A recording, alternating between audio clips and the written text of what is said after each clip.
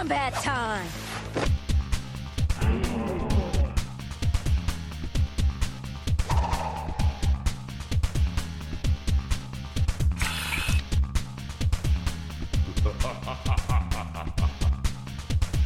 Combat time! Hello, and welcome to episode 2 of Combat Time, our new Mortal Kombat podcast. I'm Josh. And I'm Jay. And I'm Yasin. And today we're going to talk about the new Mortal Kombat 2021 and our hype for it. This is our special episode just for that. And of course, next episode, hopefully we'll have seen it by then. So we're going to have back-to-back new Mortal Kombat. Should be a lot of fun. Before we get into it, though, I wanted to say, Jay, last episode we were having that argument about whether or not Liu Kang did the backflip in Mortal Kombat 95. You remember that? Yeah. I had thought about it after we finished the episode, and I didn't even bother telling you about it since we spoke afterwards. But I realized that, oh wait, Liu Kang does do a backflip, like a flash kick. I told you. It's not in 95 though. It's an Annihilation. Oh, wow. So... Oh, God. Remember? Oh, yeah. No. That's how he finishes off Shao Kahn. That's true. Oh, man. So I'm trying to think, I think what I was confused about, or, obviously, I think the last time we saw Mortal Kombat before we watched it recently is that we watched it, I think, as a double feature, or at least we watched, Annihilation. I feel like we watch it once a month at this rate. Yeah, pretty much. But No, we need to watch it again before the movie comes out. Jesus Christ, again? We still need to... No. I mean Annihilation. Oh, yeah. I thought you were talking 95. Not Yeah, that I'm complaining. yeah, we need to watch it. We need to show... Yeah. I'd be down for that just because, Annihilation is just... that's a movie, and I can't say it's good, but I can say it's, it's fun in places to watch, so I could totally be down for that. And it was going to be a lot better and a lot bigger, as we'll find out as we kind of go through what led us up to now anticipating 2021, the big long dead years between Annihilation and now, which is, gosh, Annihilation was 97. That's a hell of a long time. That's 24 years. My goodness. And there have been a couple of resurgences of Mortal Kombat movie coming up, and I mean, there's a lot of this stuff out there. There was supposed to be a third Mortal Kombat movie as part of Robin Shu's contract. He was originally contracted for 3. Obviously, the third one did not come out because Annihilation was just, unfortunately hot garbage at the box office. And we've talked about in the past, not on this show, but just, just on basically just as friends wherever. We talked about Rebirth. So that's been a thing. And then they've done a Mortal Kombat, pilot TV series for various things. There was one for Mortal Kombat 10 as a TV show, which did we pretty recently good, discovered, according to Josh. Yeah. So it's been an interesting sort of journey when you look at it about the build up to this new movie coming out and just this overall anticipation just kind of over the years. And there's been a lot going on, from the original studio being transferred over to NetherRealms, or it became NetherRealms. Josh, you may know more about, so correct me if I'm wrong on anything. But that's been a thing. And then just recasting it, trying to find the right director for it. Obviously, the fact that this new movie is going to be rated R is a great sign, for Mortal Kombat fans, because hey, we want our fatalities. We definitely don't want no PG-13, even though the 95 movie. I didn't mind the PG-13 movies and the TV show. It didn't even compute to me until years ago. Well, a few years ago, I was like, oh yeah, that is a PG-13 movie. I mean, opposed to it computed for me. I remember when when 95 first came out, and my sister and my brother-in-law were like, "Oh man, I bet you're excited. Going to be a lot of heads flying and stuff." And I'm like, "No, actually, it's PG-13." And they're like, "What? This is Mortal Kombat." And I'm like, "It's the 90s." Yeah, that's true. That's true. Even in the 90s, I was saying it was the 90s. I'm sorry. Do we want to kind of go through it a little bit? Yeah, because I was going to cut in and say it's kind of interesting how much stuff almost happened between Annihilation and now, that it makes you show just what a battle it's been to get to this point, and also how much of a lightning in a bottle the first movie actually was. Yeah, because I mean they had like we said, there was a 3-film contract. I think with at least some of the cast members, we know for sure it was probably Robin Shu. But then after, the success of the first movie, they immediately greenlit the second one.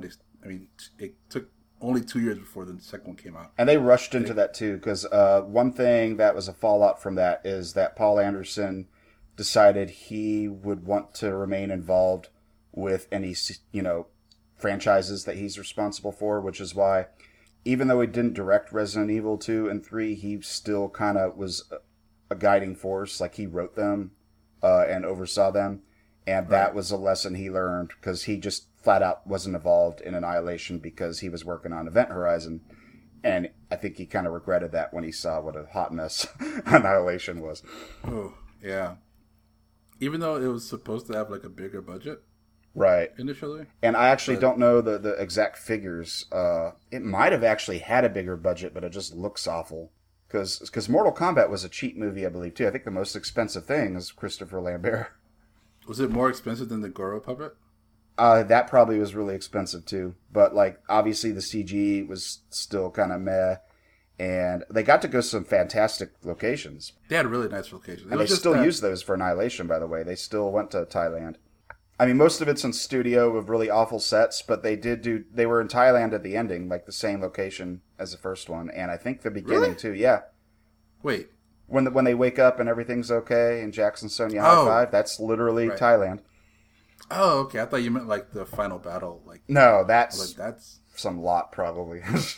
that could be anywhere because it was at night, so you can't really tell. That could technically be a set for all we knew. Yeah. Well, I mean, definitely Mortal Kombat 95 was very, very big on its sets, but honestly, after we rewatched it very recently, that's one of the charms for me. I love the sets in Mortal Kombat. Well, yeah, 95. They're we fun. were commenting on the ship set, and you could see the curtains with the stars painted on them, but I thought it was charming. Yeah, but when you're watching it on VHS, you don't notice. You can't tell that it's a curtains with stars on them. Yeah, I couldn't tell. I was like, they're really on a boat.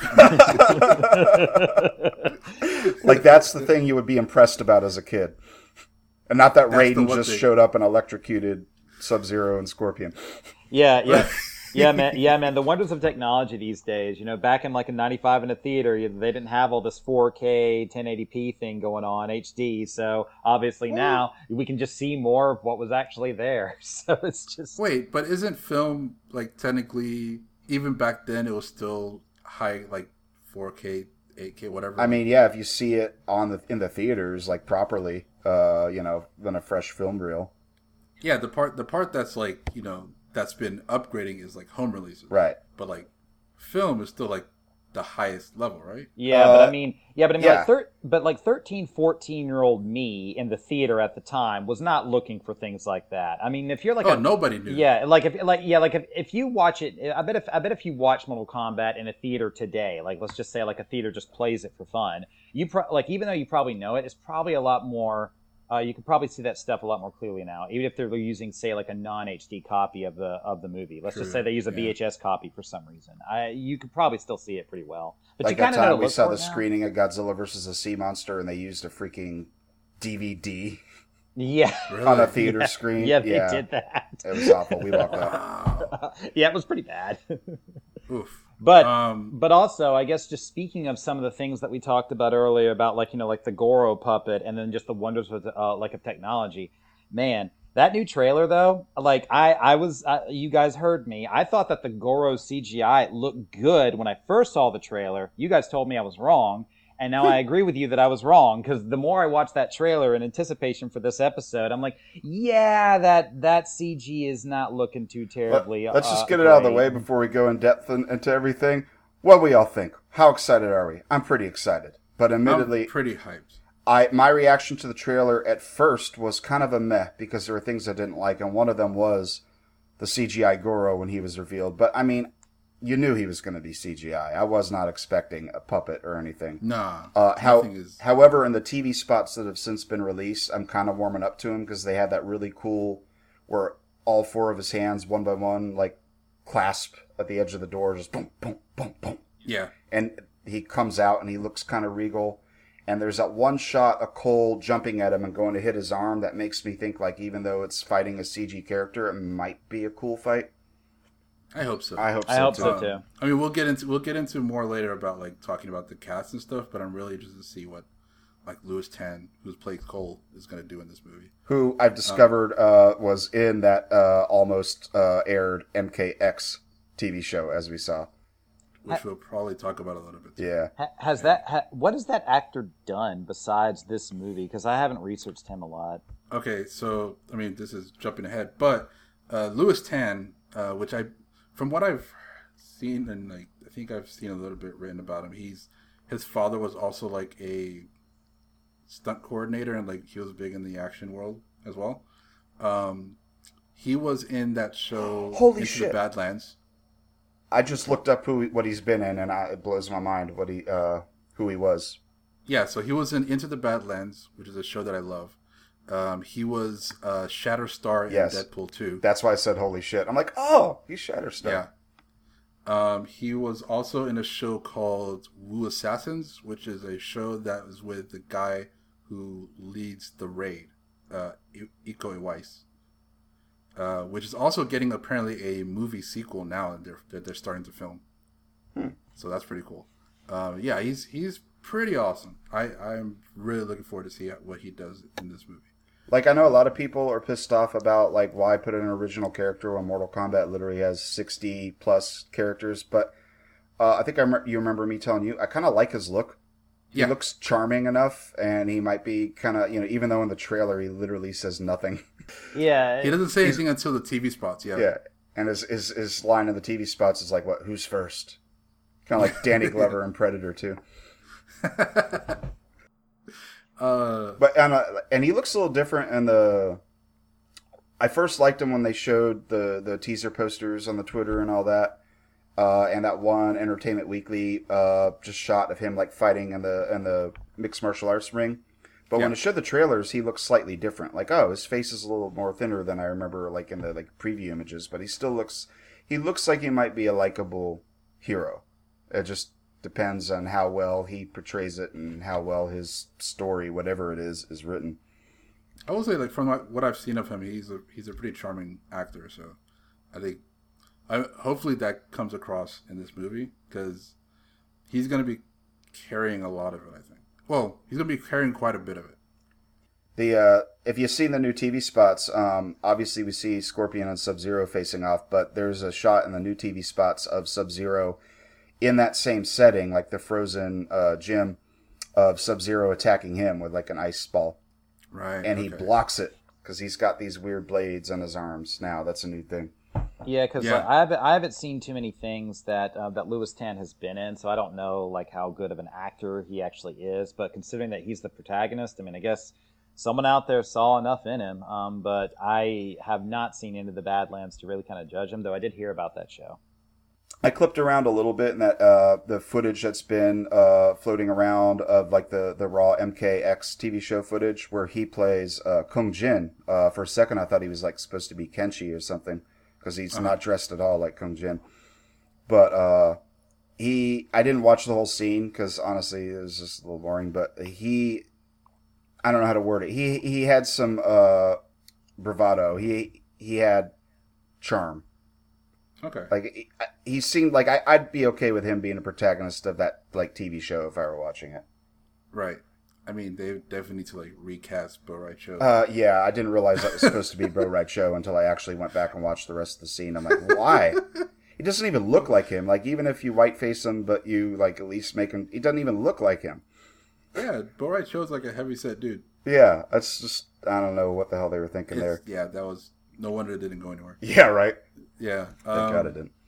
Let's travel back to talk about, right. the rumored Mortal Kombat 3. I wanted to jump into how like big Annihilation was supposed to be first. Okay. I mean, I won't spend too long on that because the main thing I remember is like the Shiva fight was supposed to be this big Ray Harryhausen tribute where she was going to get blades in all of her forearms and fight both Liu Kang and Raiden. And just like a lot of evidence, like they were really imagining it being this big epic thing, which I mentioned in the last podcast. But it was also supposed to end. And if you haven't seen it, there has been a photo that's been floating around since like when the movie was first announced of Shinnok, the guy that plays him, Rain or Shine, standing next to Quan Chi. because the ending was I think supposed I've to seen be that, yeah. Shinnok goes to the nether realm and meets Quan Chi and says everything is going to plan, and it was going to set up part 3, which, as we know, as Jay said, Robin Shou signed a 3-movie contract. But all that went to shit. Yeah.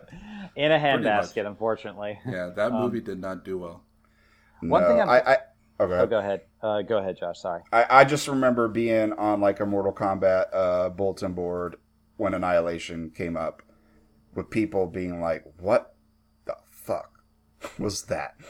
Josh, can you explain what a bulletin board is for the kids out there? All right, it's a thing. It's where you'd make a profile, not unlike your Reddit or Twitter, and instead of these short threads, you'd make actual discussions, very long things. I know millennials don't like to read a lot, but or We're I'm sorry, millennials. Gen Z, we're millennials. Yeah. Well, no, me Well- and Jay are Zennials. Thank you very No. much. Josh, I'm the same age as you. Yeah, well, you're a Zennial too. No, we're all millennials. We're not No. getting into this. Okay. This has been like a years long debate. And it's never going to stop. Like, this debate is going to go on for eternity. Right. I grew up So, yeah. before the internet. Damn it. Yeah, I know that. Whatever. So, Anyway, sorry. Mortal Kombat Annihilation bombs, from what I could tell, even though I contributed to that movie with the movie ticket. God bless you. Yeah. I mean, I bought the VHS, so at least I tried to boost home video sales. At the Did I time, mention before that I had or I don't even know if I should say that I had a bootleg copy of Annihilation? No, you didn't. no. But you never saw it in did. theaters. So, you just couldn't get I enough did. of it, and you had to get a bootleg? No, the thing is, like, some kid in school, and this was like, what, 97, so I would have been in 7th grade. Some kid in school got a copy of, like, a screener copy of the movie on VHS. Hey, bro. I think he said his- you want Mortal Kombat Annihilation? I got some good shit. It was one of those it's one of those things that was, like, floating around school for a bit. Like, it was, he said he got it from his cousin in California or something like that. I kind of love the idea that there's like some shady kid at school. Like, he looks like he's probably selling weed or drugs or like I don't know, illegal candy or something. But no, he's selling Mortal Kombat Annihilation. I mean, that'd Hey, be the man. coolest kid in the school in my book. Actually, He's yeah. got like a screener copy of Mortal Kombat. He didn't really sell it. I don't remember what it was. He just but showed the I think kids. he made a copy for me, and I watched it. And I remember the first time watching it, I was so nervous because on the bottom of the screen it kept saying "not for distribution, not for sale," and I was like, "Oh my god!" I remember the first time I watched it, there was a few times where I looked out the window to see if there's like a Oh my God. because I was like what 11 or something or 12. It's I like, don't know. oh, the FBI is going to come for me. Yeah, like So- the way. but yeah, that's how I kept watching it until I got the official like VHS of it. I still need to buy the Blu-ray that has MK1, that, and Legacy all on it. Yeah, I kind of want to buy that too. Even though I don't actually. like wanna get Legacy, the- but I we'll wanted get to to get that the Steelbook. It was supposed to come out, but it keeps getting delayed or something. I tried to buy it, and it won't let you order it anymore. I don't know. what's going to be is just going to be more special two features movies. or more like I don't know. reading material. I've I'll hold off I for don't know, I that need to look then. into it. That sounds Yeah. interesting. Yeah. So yeah, once Annihilation bombed, New Line Cinema and the producer, like Threshold Entertainment, basically scrapped the third movie because Annihilation sucked. And then, Yep. which sucked. What I've seen is that it dropped 60% in the box office. Damn. Like, that's insane. Yep. Well, I mean, yeah, it's hard to believe that movie actually was in theaters. Well, yeah, when you actually kind of watch it now, like, that's always in the back of my head. Like, yeah, this may be fun on, like, it's so bad it's good for some people, but yeah, like, I can see why this did not do good. Even for 1997, that was pretty below par for what a movie, in my opinion, should Yeah. be. Yeah. And the fact that a lot of my favorite characters that basically just didn't come back, like Christopher Lambert didn't come back as Raiden, Lennon Ashby, yeah. Although James Remar is pretty well, cool like to he be is, back. but he's no Christopher Lambert. Like that man's voice is in my opinion, is what sold Raiden. Just he has a very, in my opinion, just kind of like distinct voice that I just enjoy listening to. It's kind of cool, and he's very quotable. The thing about the Christopher Lambert version of Raiden, which I'm glad that they're making Raiden actually Asian in this Yeah, movie. yeah, same But here. the thing about Yeah. Christopher Lambert is that he gets introduced in the movie as like a beggar, and he never really shakes that off. How do you He mean? talk 'Cause like the of the way way he he's walks dressed? around them. He doesn't walk. He doesn't like hang around them regally until he is challenged. Like he always kind of looks like he's Like in the throne one of- room scene where he's just like sitting there in the steps. yeah, he always kind of feels like he's just hanging around the set, and he kind of just feels like he's one of them, like one of their friends. Like the way he talks and kind of jabs at them, and he tries to be like comedic. Like Some the of whole that thing is, like, was actually ad-libbed, apparently, too. Like, they wanted him to be real serious, but Christopher Lambert just kind of ad-libbed stuff, and they liked it so much that they let him. which is they let him be a goofy. great choice because it makes him relatable, even though he's supposed to be this like otherworldly character.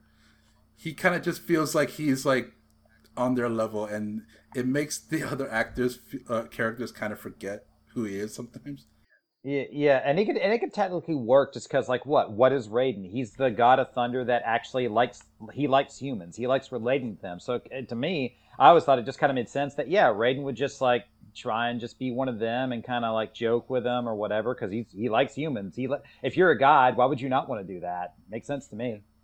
Yeah, which I think is like, even though like the first movie had like this dire situation where it's the last tournament. If they win this one, the world is done with. But it still felt like he had time to just be kind of himself. Whereas in Annihilation, there's never a time to like sit and breathe. Like it goes from one situation to another situation. So whenever you see Raiden, he's like frantically trying to like get people from this portal to this portal, and then he goes off to like seek help, and then he cuts his hair, and he has like a midlife crisis, and just the whole thing. So. Well, admittedly, it's he a lot never- more dire situation. The rules have been broken. This isn't a tournament Right. anymore. So then it makes him feel more like a standard mentor type of character. Like the only time he like kind of jokes around is like, "Do you like my new look?" or whatever. Yeah, and that might just be a case of, like I said, the humor was thanks to Christopher Lambert and maybe James Remar. I think he just took a paycheck for that movie, but I don't mind that. I mean, I don't blame him for that. Yeah. But yeah, it was supposed to be, so they ended it, and Mortal Kombat Devastation, I think it was supposed to be called, even when it was planned to be released right after Annihilation, came back to surface. What year abouts was it? Well, there's a few times. There was like rumors back in like 2002 that it was still sort of being talked about. Like there were rumors that like certain actors, like I don't know if it was Robin Shou or someone else, were seen talking to like the producers at their office or something like that about it. There was talks like on people's websites, like the guy who plays Jax in Annihilation. Apparently, he said that it was still a thing. I remember seeing a video over like 15 years ago of an interview, and I feel like Lyndon Ashby mentioned it somehow. I saw actually a video, but I think it was a little later than 2002. Okay. It was a TV interview. I don't know which show, but Lyndon Ashby was on there, and they were talking about him being Johnny Cage, and he opened it up telling a really cute story about his daughter was being bullied, and they said, your parents are going to die and stuff like that. And she's like, my dad's not going to die. He's Johnny Cage. And I'm just like, that's wonderful. And then Lyndon Ashby just shadow kicks the other kids from the side of the playground. But then they go on to ask him about like, oh, so I hear you're coming back for the new one. And he's like, yeah. And you can hear him say with reservation in his voice that there's some legal battles and stuff to get it, and all that. But like he also seemed really earnestly excited about being able to be Johnny Cage again, and it's kind of heartbreaking that he didn't get to be. Yeah. Except in Mortal Kombat 11. Right. And like, I mean, there were just a bunch of rumors. Like, it was actually really fun, like, trying to go back and look at what people were talking about in, like, I don't know, the late 90s, early 2000s. It's funny because I don't remember any of this shit from when, like, I enjoyed Annihilation, even though I acknowledged it was a train wreck. But, like, after that, I mean, I was still involved in Mortal Kombat, as said in the last podcast, because I was still playing 3 and 4. but I don't remember hearing any like chatter about a new movie. I think just it was figured after Annihilation 4. killed it. I think it was after 4. Like, I remember hearing about it a little bit in college, and hearing about like, there's always that rumored Mortal Kombat 3, and it's just always in development kind of thing. Oh god, I got a funny rumor about a Mortal Kombat game. I could tell later. Oh yeah, because I was looking up at different websites and stuff. Oh no, this one's something that happened in school that some kid was trying to BS to me. Oh, go for it. Oh god, that's so embarrassing. It was it was before Mortal Kombat 4. This is like when Mortal Kombat 3 was a thing, and I was still like in middle school or whatever. There was one of the kids is saying like, dude, so they just like I saw a commercial for Mortal Kombat 5, and I'm like, but there's no Mortal Kombat 4. Why do they call it 5? And he's like, they just did. It's called Mortal Kombat 5. And the commercial like shows Shao Kahn hiking up this mountain, and he goes into this cave, and there's like this old like monk looking guy sitting meditating in the cave, and Shao Kahn awakens him, and he's the new villain. And Shao Kahn goes, yes, it has begun, and then Mortal Kombat 5. And I was like, he convinced me enough that I literally went to KB stores and asked if they had Mortal Kombat 5. Because they told me there was a banner up there that had like Shao Kahn pumping his fist. Oh my god! As far as stupid, schoolyard rumors. Yeah. Actually, like I was looking at one of these, like I don't know if it'd be called a blog now, but back then it was just like a random GeoCities website kind of thing. And people were saying that like there was rumors that Mortal Kombat Devastation would tie in with the release of Mortal Kombat 5. Interesting. Which I think is Deadly Alliance. Deception? Deadly Alliance, yeah. So I guess there was like that whole thing where they were just trying to figure out when it's coming out. That makes sense because the basic story premise, as little as we've been given for Devastation, when they decided to do it as like a later thing and not immediately after Annihilation, was that it was basically going to be Shang Tsung's back, Quan Chi is joining him, and it's Deadly Alliance. Yeah. And Quan Chi, interestingly, was going to be played by the guy that plays him in Mortal Kombat Conquest. Oh my god. The guy that... Oh god. That brings back some memories. That? Oh, I'm okay with that because he was a fun Quan Chi. Oh my god. So yeah, I mean, I've heard rumors from, the fact that Devastation was going to be a retcon of Annihilation, right, to like a rumor that Quan Chi was going to bring back Johnny Cage somehow. Like, there was a whole bunch of stuff going on. Yeah, it's like, if it was a retcon and it just follows one, they wouldn't need to do that. But if they decided to follow Annihilation, they'd have to, bring back Johnny Cage. Right. And then I have an interesting note, too. There was an interview with Christopher Lambert for some website in the UK called Loaded, where he actually said it would involve time travel. Preceding Mortal Kombat 11's and Mortal Kombat 9's time travel fuckery.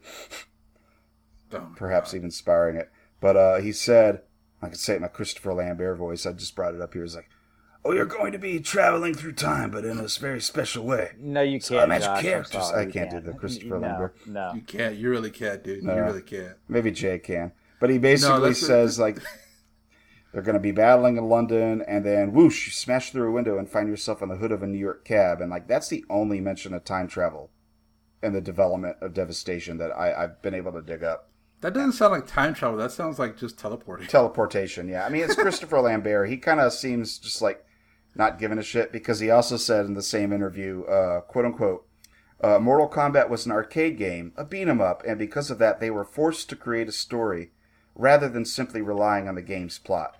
Fuck you, Christopher Lambert. No, I love you. You're a good actor, but obviously the game's story was rich enough that they made a movie about it. Very little has changed, only just added for the 95 movie. Though a lot from 95 was put into the game later. Yeah. So. I mean, that's why I say, like, it's lightning in a bottle.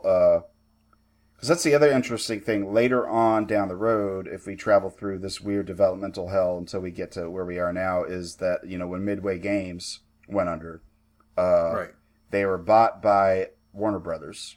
Yep. And Lawrence Kasanoff, the producer of the original Mortal Kombat and Annihilation, actually sued Midway Games, claiming that he had exclusive rights to Mortal Kombat tie-in media, and that Mortal Kombat's success as a franchise and it's just the worldwide phenomenon thing was largely part and due to his involvement. That it wouldn't have been as big as it was if he didn't push to have the movie made. And that's partially I can agree with that.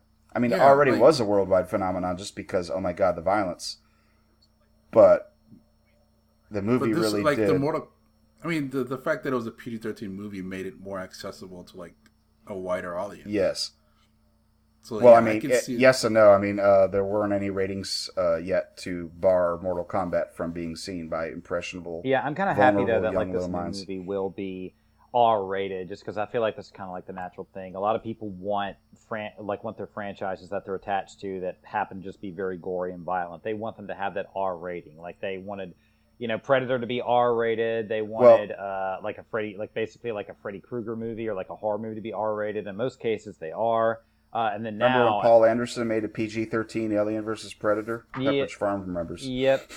But the fact that they're making this one R-rated because that means they can do all the gore and make the fight very, very brutal. Like I think that's actually, in my opinion, like a very, very good thing. But from like a box office perspective, it may or may not actually do as well. But that means also you can't really compare a rated R movie to a PG-13 movie. That's just R-rated movies can be blockbusters now. Matrix shattered that ceiling. And I think there are a couple others, but like within reason too, because I remember me and Yassine talking to each other and being concerned about how the new movie would be. Like, are they going to go too dark and gritty and try to be serious and bloody like Legacy, like Rebirth? And it doesn't feel like that. It feels like it's going to be embracing a little bit of camp. Yeah. And the violence might be over the top. Well, actually, like let's kind of transition into talking about Rebirth, because Rebirth was another attempt at making a Mortal Kombat movie. So basically, it was a short film made in 2010. The director's name is Kevin Tencharoen. I apologize if I mess up that name. 2010. My God, that's 10 years ago. It's 11 years. 11. Ago. Yeah. I remember when that first came out. Anyway. So he made this short film as basically a pitch to Warner Brothers about his idea of a Mortal Kombat movie. It was supposed to be a reimagining, and it was basically a grittier, more realistic take on the Mortal Kombat lore. I remember watching it when it came out, and I remember liking parts of it. Same. But it just felt too. It was in that era where everything needed to be realistic. You know what I mean? Like yeah, it was a lot, like that Power Rangers concept video. Well, that was later. But it was the same thing. It's just in the same vein. It's the same thing. It was just this whole thing where like sci-fi or like video game properties or like even comic book properties. Everybody wanted to do them, but they wanted to do them in a realistic take because they felt like you can't really sell something as being colorful and campy and goofy or like just outlandish or whatever. So this was like his attempt at bringing this to like a more realistic world. And while it didn't turn into a movie, it did turn into a web series called Mortal Kombat Legacy, which he was also, I believe, he worked on. I don't know if he was the director. I know he was a producer on it, but I believe he was producer. I don't know if he was director, and there were 2 seasons, and he left right about mid-season 2 or the end of it. Right. Let me see. He developed it. He was the director, and he wrote on it too. So it was basically that was like kind of his sort of his pet project. And they did 2 seasons, and I believe they were on YouTube. And yeah, I watched them all when they came out. Yeah, same. And they're a little different from Rebirth, where Rebirth was the let's do away the supernatural. It was more of a horror thing, really. Yeah, it kind of was horror, crime. And Legacy was like, okay, we'll be Mortal Kombat. But then for a few episodes, he's like, no, I'm going to do my thing, like the Raiden episode. Right. He actually had an intro to the Raiden episode where he says, this is kind of what I really want to do. And because the Raiden episode is basically One Flew Over the Cuckoo's Nest with Raiden. Yeah, I remember. I hated / loved that episode. That was such a mix. I always liked the Johnny Cage one. I don't know why. That one was always a weird one that I enjoyed in the first season. The what? The Johnny Cage one? I kind of like that, except that they had Raiden show up and he's in a suit. Oh, I forgot about that. That was to try and make everything feel mature and dark and serious. It's like, it's got to be realistic. Like, so like everyone fucking wears a suit. The Grand Dragon of the Lin Kuei, when he's like trying to figure out how to make his ninjas cyberized, visits the lab and he's wearing a suit, which kind of makes sense, But Raiden shows up to Johnny Cage in his cell where he's being kept, and he's wearing a suit. Why? Just make him wear his Raiden thing. That's what I mean. This was that era where everything had to be realistic, or try to be realistic. Like that Legend of Chun-Li movie. Bison is a businessman in a suit. Right. Like in a suit. And that's the thing, like, no matter what you think about the MCU kind of proved that you can do these superheroes with costumes and like flying and all this comic book stuff, and it can be accepted. You know what I mean? Yeah. Yeah. And even have serious like themes and stories in it. I'm kind of glad. But still, you can have a dude wearing an American flag suit. kind of. Yeah. I'm kind of glad that we're kind of like moving away from that, or at least it seems that we're moving away from that. Just like embrace the supernatural, embrace the fun, colorful costumes that we're going to put on these people because they're going to stand out, and then just kind of like let them do their thing. Not everybody has to be like in a suit or a skirt like the entire time, like when they're doing all this stuff. And that's what this new movie seems to be doing, which is encouraging, and I might get to later. But Rebirth definitely wasn't that. Yeah, I liked two things I liked about Rebirth. I mostly hated it. Yeah, same. But I like the idea, at least, of reimagining the idea of the tournament being Shang Tsung being a crime lord who's basically hosting a underground tournament in the middle of the city, kind of like Bloodsport. I kind of like it. My other big takeaway was just them doing Scorpion almost exactly right. Yeah. Because like he's the protagonist, the guy sitting there getting all the exposition from Jax through the whole thing, and we don't realize it till the end. And he tells Jax, he's like, I'm here voluntarily. So he's like, he's a bad guy, but he's not the bad guy. And like, and Jax and Sonya want him. They want to hire him to assassinate Shang Tsung. So that also makes Scorpion the damn hero. And I was like, okay, I'm in. That was like the only thing that I liked. And then I actually did like, is the same actor as Rebirth that reprised his role as Scorpion in Legacy. And that was one of the few things I liked about Legacy, is I really dug him as Scorpion. Yeah. And also to add to that, that seems to be just like a big transition, particularly in this new movie, that it like where it shows like Scorpion is definitely, sort of like billed as more of the protagonist or a good guy or like a tragic character because he lost his family from his history. Yeah. So you're meant to like relate to him and all that stuff. And it kind of makes sense because he is and pretty much always has been the mascot for Mortal Kombat. Like whenever you think Mortal Kombat, you see him. There's things I like and dislike about that because Scorpion is my favorite character, and so it is for Ed Boon, which is why Scorpion is being just like pushed so much. But I also think like at this point, even with a new movie, they're going a little too hard with it to make him a heroic person. I remember you and I are arguing a little bit about like Scorpion's status. Is he an anti-hero? Is he a noble guy? Mm-hmm.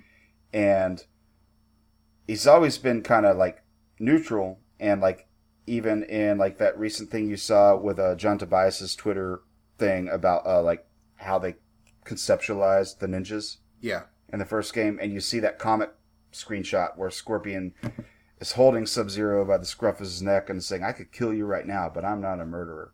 Right. It's like even back then he was still honorable, but like they're really pushing now to have him be sympathetic, showing his family and all that. It's starting to get a little annoying because I really hated Scorpion's Revenge. Yeah. Where they try to do that, and it's just like, But we'll see how it's portrayed in the new movie. I feel we've gotten off in the weeds though. Where were we at? Oh, okay. So I mean, we're basically talking about Rebirth going into Legacy, right? And Legacy was interesting because it had different it was like a mix in between. Like it wasn't super dark and gritty and horror themed as like Rebirth, but it wasn't super campy and not taking itself too seriously. Like They got a little more campy in the second season. Yeah. But there was still, like, it seemed to be a battle of the director basically having a compromise of, okay, we'll do supernatural stuff, we'll be a little campy, with him wanting to do dark and gritty, which is where the Raiden episode came about. Yeah. I felt that was him, like, being like, this is what I really want to do. And that reminds me of something about that show. Gosh, now I'm running a blank. But I will say, I liked some of the casting. Like Mark Dacascos as Kung Lao. I was about to mention him. He was a great Kung Lao. That made my heart happy seeing him as Kung Lao. I was just like, even though he was bald, like as a proper monk, and not like Kung Lao with his luscious hair as we're used to seeing him. True, yeah, but still, like I just having Mark Dacascos in a Mortal Kombat property in general, just like, oh, it's so good. Like, and I did like the dynamic between him and Liu Kang. Yeah. Like they were Drift King? the dark, DK? the dark. Yeah, DK Drift King. The dark Liu Kang. I liked where they were going with that, even though it got a little too fucking gritty, where they show why he doesn't like that song. And his girlfriend gets killed at the diner, and then he goes slit some guy's throat in a hotel. And I'm like, am I watching Mortal Kombat or Breaking Bad? You remember way more than I do about this show. Yeah, like his introductory like, episode you is really he's at a bar and these guys are doing karaoke, and he's like, don't play that song, like Casablanca, like don't play that song. and he beats the guys up, and Kung Lao comes and breaks it up, and then we find out the reason he doesn't like that song is because he worked at a diner and fell in love with a girl, and that song was playing while a bunch of guys come in and tried to rob the place and killed her. Oh my god. And then he goes and gets revenge on one of those guys and kills him in like a seedy motel. And like that's where our point was like, is this Mortal Kombat or Breaking Bad? I can't tell. Yeah, pretty much. That sounds like a Breaking Bad episode, the way you describe it. But I like the idea, and then they build him up to be Liu Kang, but imagined as, what if he turned to the dark side? And I was kind of cool with that. And then he talks to Shang Tsung, which is freaking played by Kerry Tagawa once again. Kerry, goddamn, motherfucking Hiroyuki, goddamn Tagawa. And that's actually the one point where I was like fully into it, not because it was just Kerry Tagawa, because he comes in when they actually start the quote-unquote tournament. It just felt like he was just there, but they had that one episode where him and Liu Kang sit down at a fancy restaurant and have a philosophical discussion, and that was the best episode of Mortal Kombat Legacy. Yeah. Oh, man, so good. It was like, yeah. But yeah, so the show had 2 seasons, and they were starting to work on the third, but then the director, Kevin Tencharoen, left. From what I remember and what I've seen, he left to go on Agents of S.H.I.E.L.D. because, I mean, his sister was the showrunner of Agents of S.H.I.E.L.D., so he went to work on that with her, I guess. And he also left, departed from the series because there was, like, a lack of development on the movie, from what I've read. He really wanted to be able to, like, spearhead. Yeah, he wanted to do that reboot film. Yeah, actually, I mean, like, that's what I have in my notes, too, is that he was going to be our new director. Right, yeah. But then once that kind of fell through, we got a couple years of nothing, and then James Wan, who, famously, big director, directed Aquaman, directed Fast and Furious 7, which I love. He's just a great director. So he came on to be producer. And then we got Simon McQuaid, I believe is his name. Yeah, Simon McCoy. McCoy, sorry. Yeah, and he really hasn't done much. He's basically he's from Perth in Australia. So being that this new movie was filmed in Australia mostly makes sense, but he hasn't really done much. He's done mainly like a lot of like video game directorial FMVs, mainly for things like I think the PlayStation 4, possibly new stuff for the PlayStation 5. So he's definitely one of those like video game director types, and that could be good. I mean, Mortal Kombat is a video game property, so from an action standpoint, I think he could do well. But there's just not enough out there to really sort of say what type of like stylized director he kind of is, just because he's like so new. But mad Right. props to the movie for actually giving like a new director a chance to kind of like put their foot in the door with a property like this. I think it's a good thing, and we'll see how. Well, that's kind of the thing in Hollywood now, is to pick the wet behind the ears director and give him a big property, like the guy that directed Godzilla and Star Wars. Oh, Gareth Rogue One. Edwards. Gareth Ga- Edwards. yeah, Gareth Edwards. I miss that guy so much. 'Cause Same. he fucked off from Hollywood after Star Wars. He's like, you know what? They gave me so much shit in Godzilla and Star Wars. Fuck this. I'm going back to doing my own thing. Which, hey man, I can't blame you. That's just too much pressure. It's got to be Yeah. a lot of pressure. Yeah. So yeah, we also have the writers Greg Russo and Dave Callahan as screenplay writers. Greg Russo, I can't find much that he's done before this, so he may be also a newish writer. I've seen stuff from Dave Callahan. He's done screenplays and done stories and stuff like that for like movies like Doom, the Expendables movies. He actually did stories for Doom. Godzilla. He worked on the rewrite of Ant-Man, like a bunch of stuff. He's also writing the Shang-Chi movie that's coming out this year. And apparently he's working on the screenplay for the second Into the Spider-Verse movie. So he's definitely doing a lot of stuff right now. Yeah, he's got some good cred going on right now. Should we talk about some of the cast? Because there's a lot of them. Oh yeah. Yeah. Yeah, there's a lot.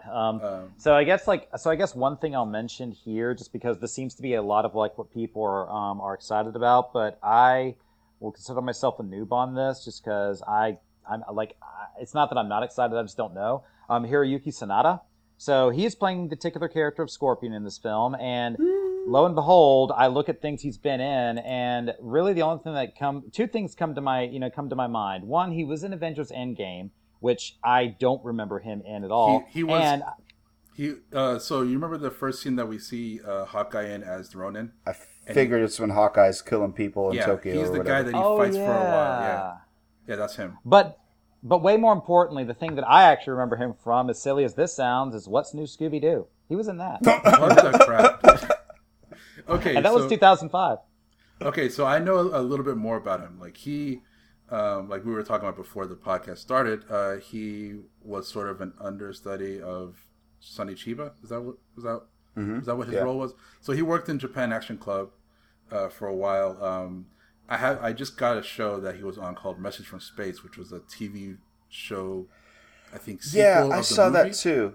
And there was a Message from Space movie, which I still have yet to see and wanted to see. I never knew they made a TV show. Yeah, they made a and TV apparently show, he's in it. and it is a Toei show, and a Toei show from the 70s that's basically a ripoff of Star Wars. Right. And I've seen the first like 3 episodes, and I'm like, I'm in. I'm totally in. Like, it's so cool. Space seeing him. opera in Tokusatsu. Oh yes, exactly. There was a movie that I saw him a while ago called Roaring Fire, which is also a Japanese movie, and it was basically because he worked in Japan Action Club, so he was a stunt guy becoming an Right. actor, and he just like had so much energy, and he's just like a good martial artist. He's acrobat, like he's awesome. I've seen him in a bunch of movies. He went to Hong Kong. He did a bunch of movies in Hong Kong. Like he did movies with Michelle Yeoh. Just a bunch of, like he's got like his IMDb and like Wikipedia stuff is like just off the charts. Yeah, he's also Yeah. apparently he's in Lost. He was in Speed Racer. He was in Rush Hour 3. Yeah, he played Jackie Chan's brother in Rush Hour 3, and apparently There you they're go. like really good friends in real life. He was in Ring 2, and I want to say he was in Last Samurai, of course. And that's the thing. A lot of people, let me see. A lot of people know him from, like, recognize him from The Last Samurai. Like, You know who else was in Last Samurai? Tom Cruise. Well, yeah. The director of the 1989 Japanese movie Gunhead, which I still have yet to like force you to watch. There's Wait, also Ken Watanabe was also in Last Samurai. Well, no Yeah. shit. But no, the director of this really weird, not successful Japanese sci-fi movie that's James Cameron's favorite movie is in Last Samurai. What? Yeah, he just apparently he's a well respected director, and he just did a cameo role. Interesting. I had Yeah. no idea. I never seen Last Samurai though.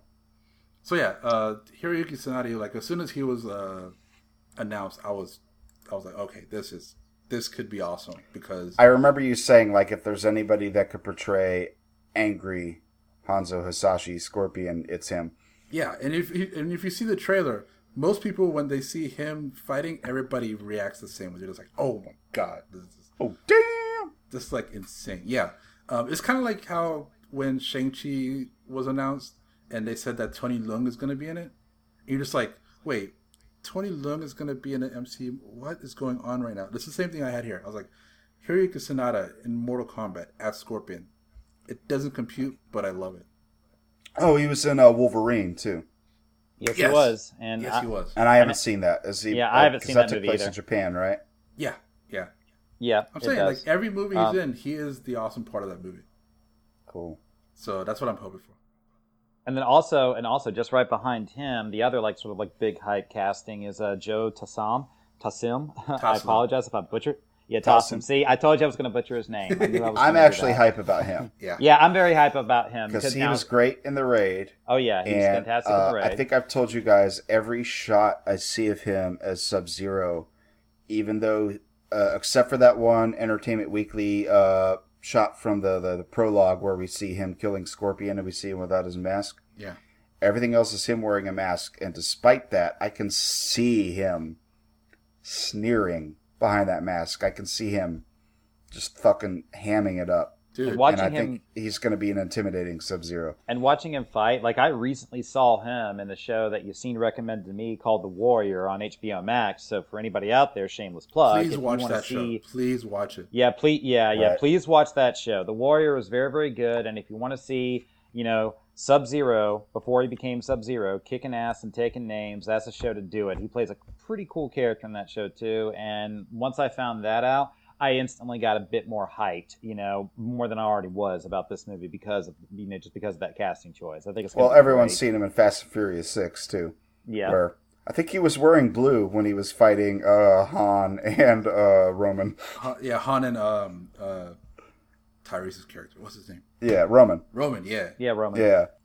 Yeah, he's great. Like in Warrior, he's like always sneering, so you can I get It's like, dude, like, the shot where he's freezing Jax's arms. Like, there's one shot where he's, like, looking down at him, and the mask is almost kind of pulling away, and you can see his nose a little bit, too. But, like, you can see his eyebrows just scrunching and being like, yeah. It's like, He's he's intense, going to be dude. evil as fuck. yeah. Yeah. I'm looking forward to him. And we've also got Liu Kang, aka who's being played Black by Power Liu Lin. Ranger. Yep, and Ludi Lin is I don't know too much about him, but I do know him from the Power Rangers movie back in 2017. He played Zack in that film, and even though I have my own qualms about the Power Rangers movie, that's a don't. different discussion for a different day. But I am actually happy that Ludi Lin is getting more work. I don't think he sadly will be able to live up to the greatness that is Robin Shou, but I do appreciate. Well, he won't the fact- anyway because Johnny Cage, Liu Kang is not going to be the protagonist. He's going to be Yeah, a side character yeah. anyway. Yeah, that's a gripe for me, but The few lines that we've heard from him in this movie, I'm just like, oh man, I'm kind of hyped for it. Really? Because I don't know, he's kind of like, it's almost like he's kind of laying out what Mortal Kombat is to the other The characters. moral guidepost. What? Mortal Kombat has the moral guidepost. Yeah. I guess so. Yeah. So I don't know. He's pretty like I'm a big fan of Ludi Lin. I do like that the shot of him doing the dragon flame thing. He belts out a really epic yell. It's so cool. Yeah. He was in. I haven't seen it, but apparently he was in an episode of the Black Mirror show.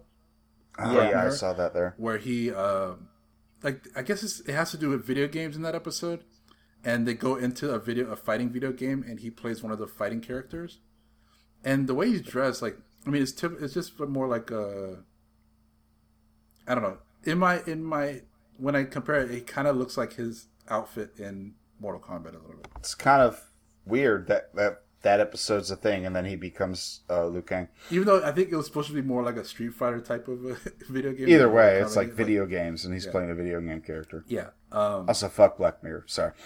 yeah, I've only sadly, seen a like few episodes. yeah, sadly, like looking at the rest of the cast just from this movie, I mean, not too many names, at least to me, stand out. Like Yassine, maybe you know more about the guy playing Kung Lao. His name is Max Huang. I don't know much about Max Wong. him. I did a little bit of research. I looked at his IMDb page and his what do you call it, on Wikipedia and stuff. And he apparently he's a part of the the Jackie Chan stunt team. Oh, cool! I didn't know that. Which because Jackie Chan's stunt team is like it's a team that he developed like since like the early '80s. Because Jackie Chan, he's known for doing his own stunts. He pushes his team to do as much crazy stuff as possible. And it came to the point where he, no one would insure him because he's doing so many crazy things. Nobody wanted to insure him. So he basically created his own system and his own team where, like, if anybody gets injured, he pays for it out of pocket. And It became like this thing where it's almost like a generational thing. Like, there's always like groups of, like, there's like more than 10 generations of Jackie Chan. I keep wanting to say Japan Action Club. Jackie Chan stunt team. And I think he's one of the latest generations because he started in like 2010. But the fact that he is in the Jackie Chan stunt team is like huge praise. At least interesting. Yeah, he was in Police Story Lockdown from 2013, which must be a continuation of. I haven't seen that one, but yeah, I remember it. The Police Story like franchise is weird because I can't really tell. I know the first two are immediately linked. The third one feels like it's almost like a James Bond type thing, but with the same character. I don't know. It's weird. I mean, it feels like there was like reboots within it. It's just the whole thing. I'm looking forward to him because he feels so much goddamn like Kung Lao that I'm really happy for you that you'll be able to see him. I want it so bad. I want the way he says his name, Kung Lao. The way he fights in the trailer. The way he fights in the trailer. There's like this one shot where he's just like posing in an arena and he just that TV spot where he's crouching. Yeah, and he touches his hat. I'm just like, that is Kung Lao. He looks 200% like goddamn Kung Lao from Mortal Kombat 2. Yep. Like the way that you've always felt about Scorpion in movies and shows and stuff. This is what I don't have that many because I mean the first time we see him on film, it's actually the great Kung Lao in Conquest. Oh God! And we know you love that guy. Yeah, we know you love him. I don't mind the actor. It's just like that's not my Kung Lao. Well, we did mind the actor because wasn't one of our criticisms when we watched it. I'm trying to be nice. A horrible actor. I didn't like him. Yeah, he's not a good actor. But yeah, we haven't really seen until we saw Mark Dacascos. Like the Kung Lao. Yeah, Mark Dacascos was in it. He was Kung Lao, and I was hyped. Oh, that's true. And I liked. Yeah, we just got done saying I liked Mark Dacascos. But this looks like MK2 Kung Lao. Kung motherfucking Lao. And I cannot wait. He's like, that's like my most anticipated. Like that's the one I want to see right now. Right. Yeah, most of like the other cast besides just all these like nice people that we're kind of hyping up. I admit, I don't think they've been in much. Like Jessica McNamee doing like Sonya Blade. Like she's kind of like a supermodel. She does a lot of like soap opera and stuff in Australia. Like she's an actress in Australia. Same with Josh Lawson, who plays Kano. He's also an actor in Australia, and I've seen a few reaction videos, and the Australian reactors always kind of pop up when they see Josh Lawson because he's pretty well known, I believe. So I still have yet to watch the reaction video of Ludi Jin's grandmother or mother crying. Yeah, over seeing him. Like I haven't watched it yet, but I'm like, oh, I need to watch that. I will say, Jax's actor, Makad Brooks, I actually know him from Supergirl, the TV show. He plays. All right. He plays Jimmy Olsen. Oh, really? Jimmy Olsen, really? Yeah. Yeah. I can see that. I think his name is James in that show. James Olsen. In that version of the show. Let me see. Let me be sure because I'm pretty sure. Yeah, no, I just looked it up. James Olsen / Guardian. Yeah. And I actually really enjoyed him in Supergirl. He's a really good character in that. And he's one of my favorite parts of that show. So seeing him as Jax is like, okay, this is gonna be dope. Yeah, I liked him in the trailer. Like I'm interested to see him as Jax, even though he doesn't he looks different from when that first shot we saw him where everyone thought he was Steve Harvey. That was the Entertainment Weekly screenshots were not. Yeah, it was a screenshot of him locking arms with what we now know is Reiko, but he doesn't look that way in any of the other shots. That was just the weird camera angle and all that. Yeah, because he looks buffer in that shot. Because my only criticism of him as Jax is he's not that big. Dude, that is not the case. In Supergirl, Oh. he is like a hulking figure in that show. No shit, really? Like, he okay. is big. Like, his shirts do not fit him. Like, it's just he is. So, like, I think it's the fact that he has the CG arms. The CG arms, Maybe, the yeah. CG metal arms. Even though they're supposed to make him bigger, I feel like they make him smaller than he actually is. Well, I'm interested to see how the CG arms feel in the actual movie because, like, in the trailers, I bought it, Yeah. but that's like in a like small screen. Like, if I see it in the theaters, like, how obvious CG is it going to be? Because it's not like Annihilation where they just put, a thing over the guy's arms. They're literally, because you could see like the spaces between his fingers and all that. They're literally doing like he's Luke Skywalker with a cybernetic arm. Pretty much, yeah. So yeah, I'm looking forward to see him as Jax because he's kind of been hyping it up since he got cast, and I think he's a cool dude. So I'm looking forward to that. Well, I like his voice. I like his lines in the trailer and stuff like that. Um, It's a birthmark. What's that mean? Yeah, that's the one He was line. born with it.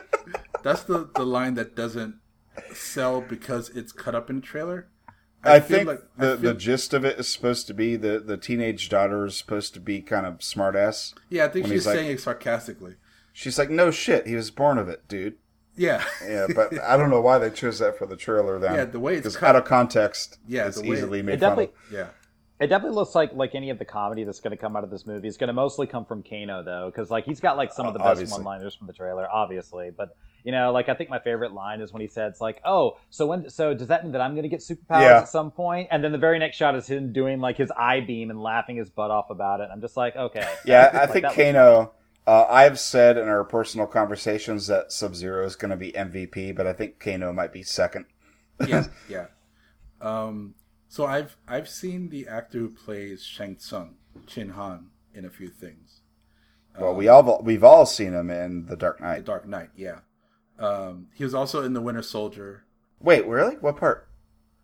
He's a councilman in that. Huh? So not a super big role. Councilman, like with Hydra or with like Shield? I don't know. I don't remember. I don't remember either. Okay. Yeah. He was also in a few episodes of the show Arrow. So he's been all over the place. You know what I mean? Interesting. Oh, he What was I in do- the game Sleeping Dogs. That's one of my favorite games. Awesome. Oh. He was Sonny in that. Dude. Yeah, I love am that game. like looking forward to his Shang Tsung because he seems so different than he was in the only movie I've seen him in, The Dark Knight. Like his voice is so much different. That monologue he gives in the trailer, Yeah. no matter how many, like he's got so much reverberation in his voice. And from what I understand, this Shang Tsung, much like I liked Bruce Locke's portrayal of Shang Tsung in Conquest, where he just did his own thing. Yeah, dude, that was such a different take on Shang Right. Tsung. Yeah. Like he was, that Shang Tsung was so pimp. He was cool. I feel this Shang Tsung is going to be more, dare I say, honorable, serious. He doesn't have to quite be like the conniving, snaky Kerry Tagawa Shang Tsung. Like I'm gonna give him a fair pass. I'm like I think I might like him. Yeah. I think he may be closer to maybe the video game version where it's like more regal of a character. Yeah. Yeah. Because obviously, like, everything we love about Shang Tsung is because of Kerry Tagawa. Pretty much. yeah, a lot of Like, it. A lot is of it. Literally, yes. in the first game, he's just Fu Manchu. And in the second yeah. game, he gets his young version and all that. Yeah. But, like I said, the 95 movie, Like, I he is remember Shang Tsung. being a little bit raging as a kid, being like, well, no, he's supposed to be 1,000 years old in the first game. He's not supposed to look young. And where's his goatee? And da-da-da-da-da. And he's wearing a leather jacket. That's not what Shang Tsung does, but he became Shang Tsung. That's weird, right? He The owned fact that goddamn role. The fact that like a lot of our criticisms for stuff in the 2000s was that they tried to put characters in normal clothes and make them look realistic, but then he comes out with this leather trench coat, which from far away just looks like a normal trench coat. But you look at I mean, it doesn't look like a trench coat anybody would be caught True, dead wearing true. because it's still kind of fantastical. Yeah, like his outfit is dope, and What- I kind of in my head canon he he has that in his closet. Like that's just his. He probably does, because I need to do research, because legend has it Cary Tagawa showed up for audition, quote-unquote, in costume. But I don't know what in costume means, because the costume from the games would just be like, okay, robes. Right.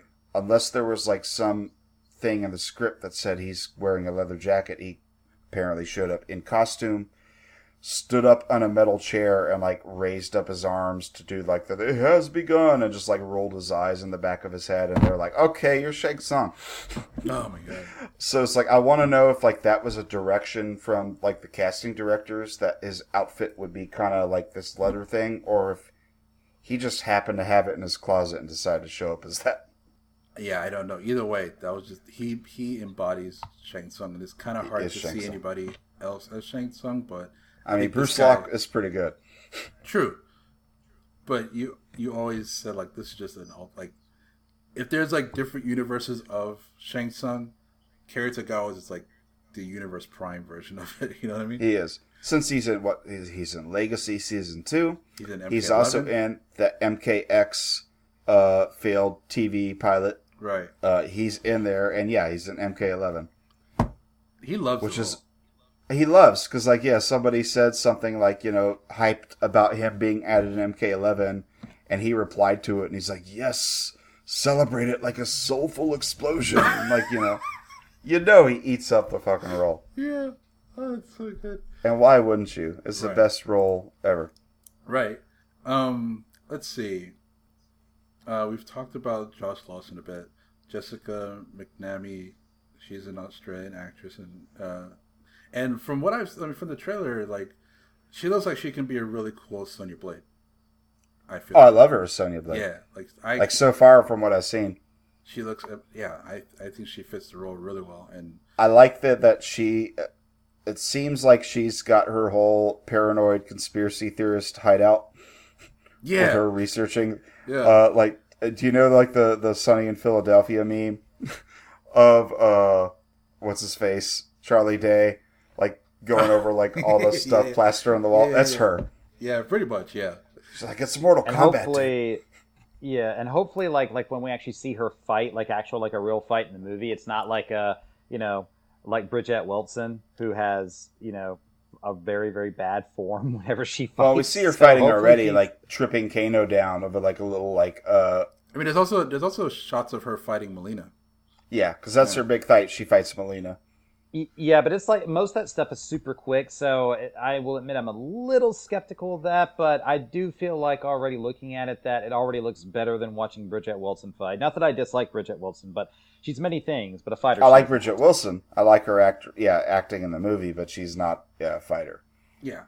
Let's see. Okay, so the actor who plays Raiden is named Tadanobu Asano. Again, I'm probably butchering his name. He's got a long list of movies in Japan, and he's also done a bunch of movies in the U.S. He was in the Thor movies. He plays Hogun in the Thor movies. Like, he's been in a lot of stuff. Like, so I'm looking forward to it. And honestly, like we say, the 95 movie just is so prevalent in our minds that those actors are those characters. But I'm so happy that they're actually having like an Asian actor as Raiden finally. I'm interested to see how he's going to be, because from what I understand, the Raiden in this movie is going to be characterized perhaps a little differently than like what we're normally see in the games and like the past movies. And I don't really know what to think of him from seeing in the trailer, because he doesn't get any lines unless that line in the trailer, the fate of the earth is now in our hands. Mm-hmm. Do you remember that line? Kind of, but I don't know who says I can't tell if it's Liu Kang saying it or if it's Raiden.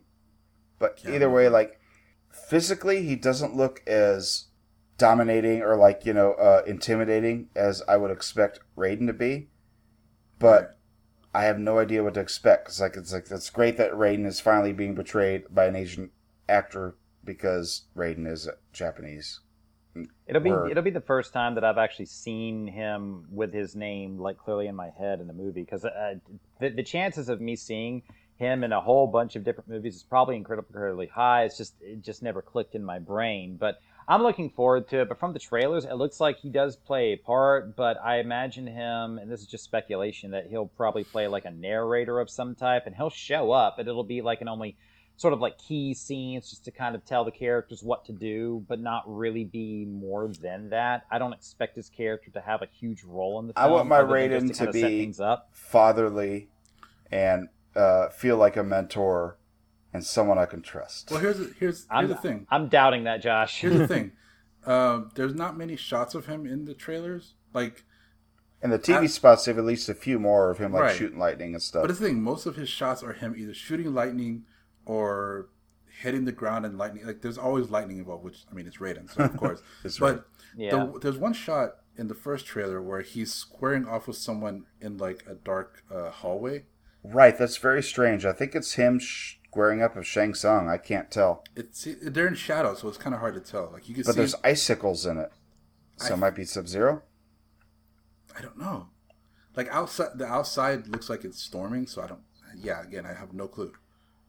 Yeah, part of the reason why I sort of think that I don't expect him, like I actually do not expect Raiden to fight in this new movie. No, of like course like not. much like the 95 movie, I don't think he's actually He's going to fucking fight. Raiden. I think he's just going to set everything up and move the characters around and kind of like, you know, give us like give the audience like a leeway on what to kind of expect to get things going. But I don't actually expect him to do more than that, other than just be a casual observer with like a couple of maybe one or two funny lines at most. And really, like, I'm okay with that. I'm totally fine with that if that's all it is. I don't know if he's going to get funny lines. I think they're going to treat Raiden a little more seriously this time. Which I'm cool with. I'm cool Yeah, with. Like, I'm cool used with to that, too. Raiden being a wisecracking white dude. Same, which is yeah. But like that was never the intention. That was Christopher Lambert's invention. So it's like, I'm interested because from what I know, this Raiden's gonna be a little more taking a back seat, a little more reserved. Not Christopher Lambert, not even the Raiden from the MK11. The Blunder God, as they call him. As long as he's not like the Raiden from Conquest. Oh, We yeah, like the Raiden from Conquest. I thought we Yeah, agreed but on he that, was though. like that was like taking the Lambert Raiden to like 11th power kind of thing. He was so cool. He was just so like he came in to like give us some little Like one-liner flirting and with women and stuff, and it's just like, oh yeah, Yeah, he was a little bit of a womanizer. But remember that was at one part too where he got really pissed and like he threw down Kung Lao because like he ignored his duties. who wouldn't do that to Kung Lao? I mean, I don't know. And he also played Shao Kahn in the same show. Which I don't know. that blew my mind. That blew my mind too. But I remember you and me. I'm surprised you're criticizing him now because I remember you and me I'm both saying- liking him. I liked it the show, if you take it into the context of the show, he's great. But I don't want that that extreme version of Raiden in this movie. No, I'm interested to see what this Raiden's going to be. Yeah, and that show where everybody's goofy and kind of just like, it's just a cheesy 90s show of it. It worked. And it was fun in the show. I'm not criticizing, I don't know how to say, I'm not criticizing that version of it. I'm just criticizing that version in this movie. That era. Yeah, okay. Yeah. I see what you're saying. Let's see. Well, okay, so there's some characters that, have been shown here and there, like snippets of it. Like, we've seen Reiko, clips of... Cabal, Natara. Yeah, and then of course, like we've Melina. seen Goro in the trailers. Melina is definitely in it somewhere. Probably not the biggest part, but she's in it. And then, of course, like we haven't, like I don't think we've talked about like we've talked about the actor, but we haven't talked about the actual character of Cole. Yeah. In the film and how just sort of like, at least to me, I'm interested to see how they do it. But I do think that the film is definitely sort of like taking a risk in a good way, mind you, of trying to have us care and introduce us to a totally new character that's never been in any game. And we're supposed to follow like basically this character and sort of see everything through his eyes, in his sort of like him just being like the sort of like everyday average Joe who just gets wrapped up in this Mortal Kombat tournament. I think it's kind of like it's kind of a cliche thing that's been done a lot of times before, and so I'm kind of interested to see how they tried to go this route with it. But at the same time, okay, I mean, it's something new and something different that I think is unique to this movie. I mean, okay. So I'm kind of interested to see how they do I'm okay that. with it because it's kind of like a foil to introduce us into the world of Mortal Kombat through the eyes of just a normal dude. Yeah. But we all know Yeah. it's also kind of nobody is disillusioned now. He's related to Scorpion. Yeah, I don't think there's any real. I've seen the theories that he's going to be the new Johnny Cage. You're going to do the Dark Knight thing. It's like, oh, what's your name? Jarlton Cage. You should change it to Johnny. Well, the thing is, Jarlton. I mean, the thing is, Jarlton, like, is based that a off name? of the trailers, we see him looking into a mirror, and then all of a sudden, Scorpion's face flashes in front of him. Yeah. And then we see him preparing for a fight, and he's like wrapping tape around it. It's like yellow tape. It's yellow tape. So it's like, because I've heard some people saying like Cole Young, Kwai Lang. That's just, like you're reaching, dude. Yeah, that's reaching. So I mean, the popular rumor is that he is somehow related to Scorpion. I mean, we'll see what happens when the movie comes out, but yeah, I mean, I'm interested to see because it kind of feels like a not Conquest TV show, but the Conquest modes in the Mortal Kombat games where you're playing just this, like this avatar, the type random character. Yeah. So I mean, interesting. It could. I mean, it'll be interesting to see. It's a very tricky line to walk. So depending on how they, do this, it can be really well done, or it could be really bad depending on how they go. Because everybody looks at when they see Mortal Kombat, they think of Scorpion, they think of Sub-Zero, they think of Liu Kang. Well, they're all in there, so they're all. I'm just saying, like those are the main people in the movie, in the shows, in the movie, in the games. Like Liu Kang was created to be the main character of Mortal Kombat. So having someone else take that role in the movie that's named Mortal Kombat is a very risky move. Well, I mean, it's exactly what Paul Anderson did with Resident Evil, with putting Alice in there. But look at how people think of that movie franchise. I mean, the fact that it's like people have fucking hated Alice, and like, why the fuck is she taking screen time from Leon and Chris and Jill? But it just goes to show they made 6 goddamn Resident Evil movies, and they're like the highest grossing video game movies ever. But I mean, it was also made for like really low budget, right? I don't know. I think the budget probably increased as the series went on, but especially when they did it in 3D. And I think part of the box 3D. office success was thanks to Japan, because apparently Japan loved those movies. Right. But I don't know if the formula of having insert character here worked or not. But like Resident Evil fans, like people who are fans of the games, don't like that, right? Well, I hated the first movie because I'm like, where's my Barry, Leon, Jill, Chris? But the idea was they wanted to introduce characters that you didn't know if they were going to die or not. Where I don't think that's the case in Mortal Kombat 2021. I think they just want to have, and I kind of like this, introductory character to basically take you a tour through the crazy world of Mortal Kombat. My one big thing is that I'm really wondering this, and I kind of hope, like, this is my like secret hope for this movie. I want to see a friendship. I really want to see just one. I want to see one friendship. That's the one. I don't think I'm gonna. Yeah. I don't think I'm gonna see a friendship, but I really want one. I mean, the only friendship. Well, yeah, no. Johnny Cage killing Scorpion. But that wasn't a friendship, was it? Oh yeah, it was. I mean, it was a fatality, but it was also a friendship. It was both. Was it technically a friendship, or was it technically a fatality in the game? It was technically a fatality with a reference to a friendship. Right. Yeah. I can. The only friendship I can ever see being done in a movie in a serious, well, not serious way, but like in a way that makes sense is Johnny Cage. So I don't see anybody giving anybody a birthday cake or like dancing or whatever. I don't see that in this movie.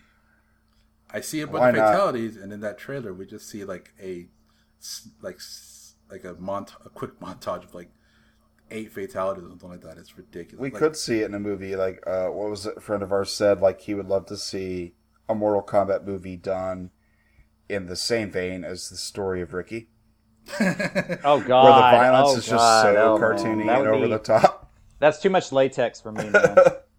I don't know, man. That shot of Kano punching his fist into, I think it's reptiles. Reptile.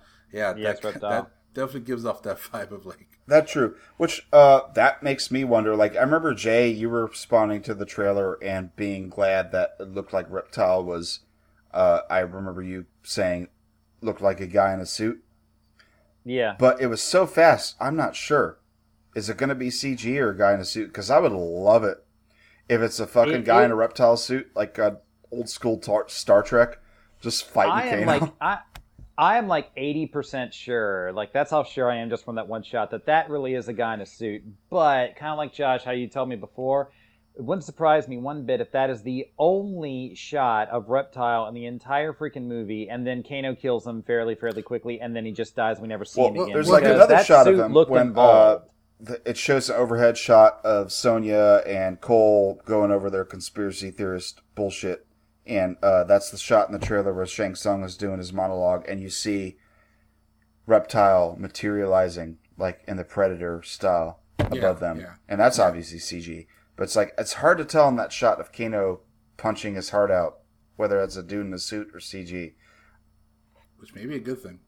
I really hope it's Yeah, a dude in a yeah, suit. maybe. But it's so bulky. I just appreciate that they even sort of like did it because man, like obviously that is confirmed to be Reptile as far as I know, and if that's the case, Reptile has certainly come a very long way from that really terribly dated 95 creation. that Oh, they I made love the for him. 95 So- creation. I mean, Reptile has been an evolution in the games to where he's a ninja, and when he pulls off his mask, he happens to be a reptile.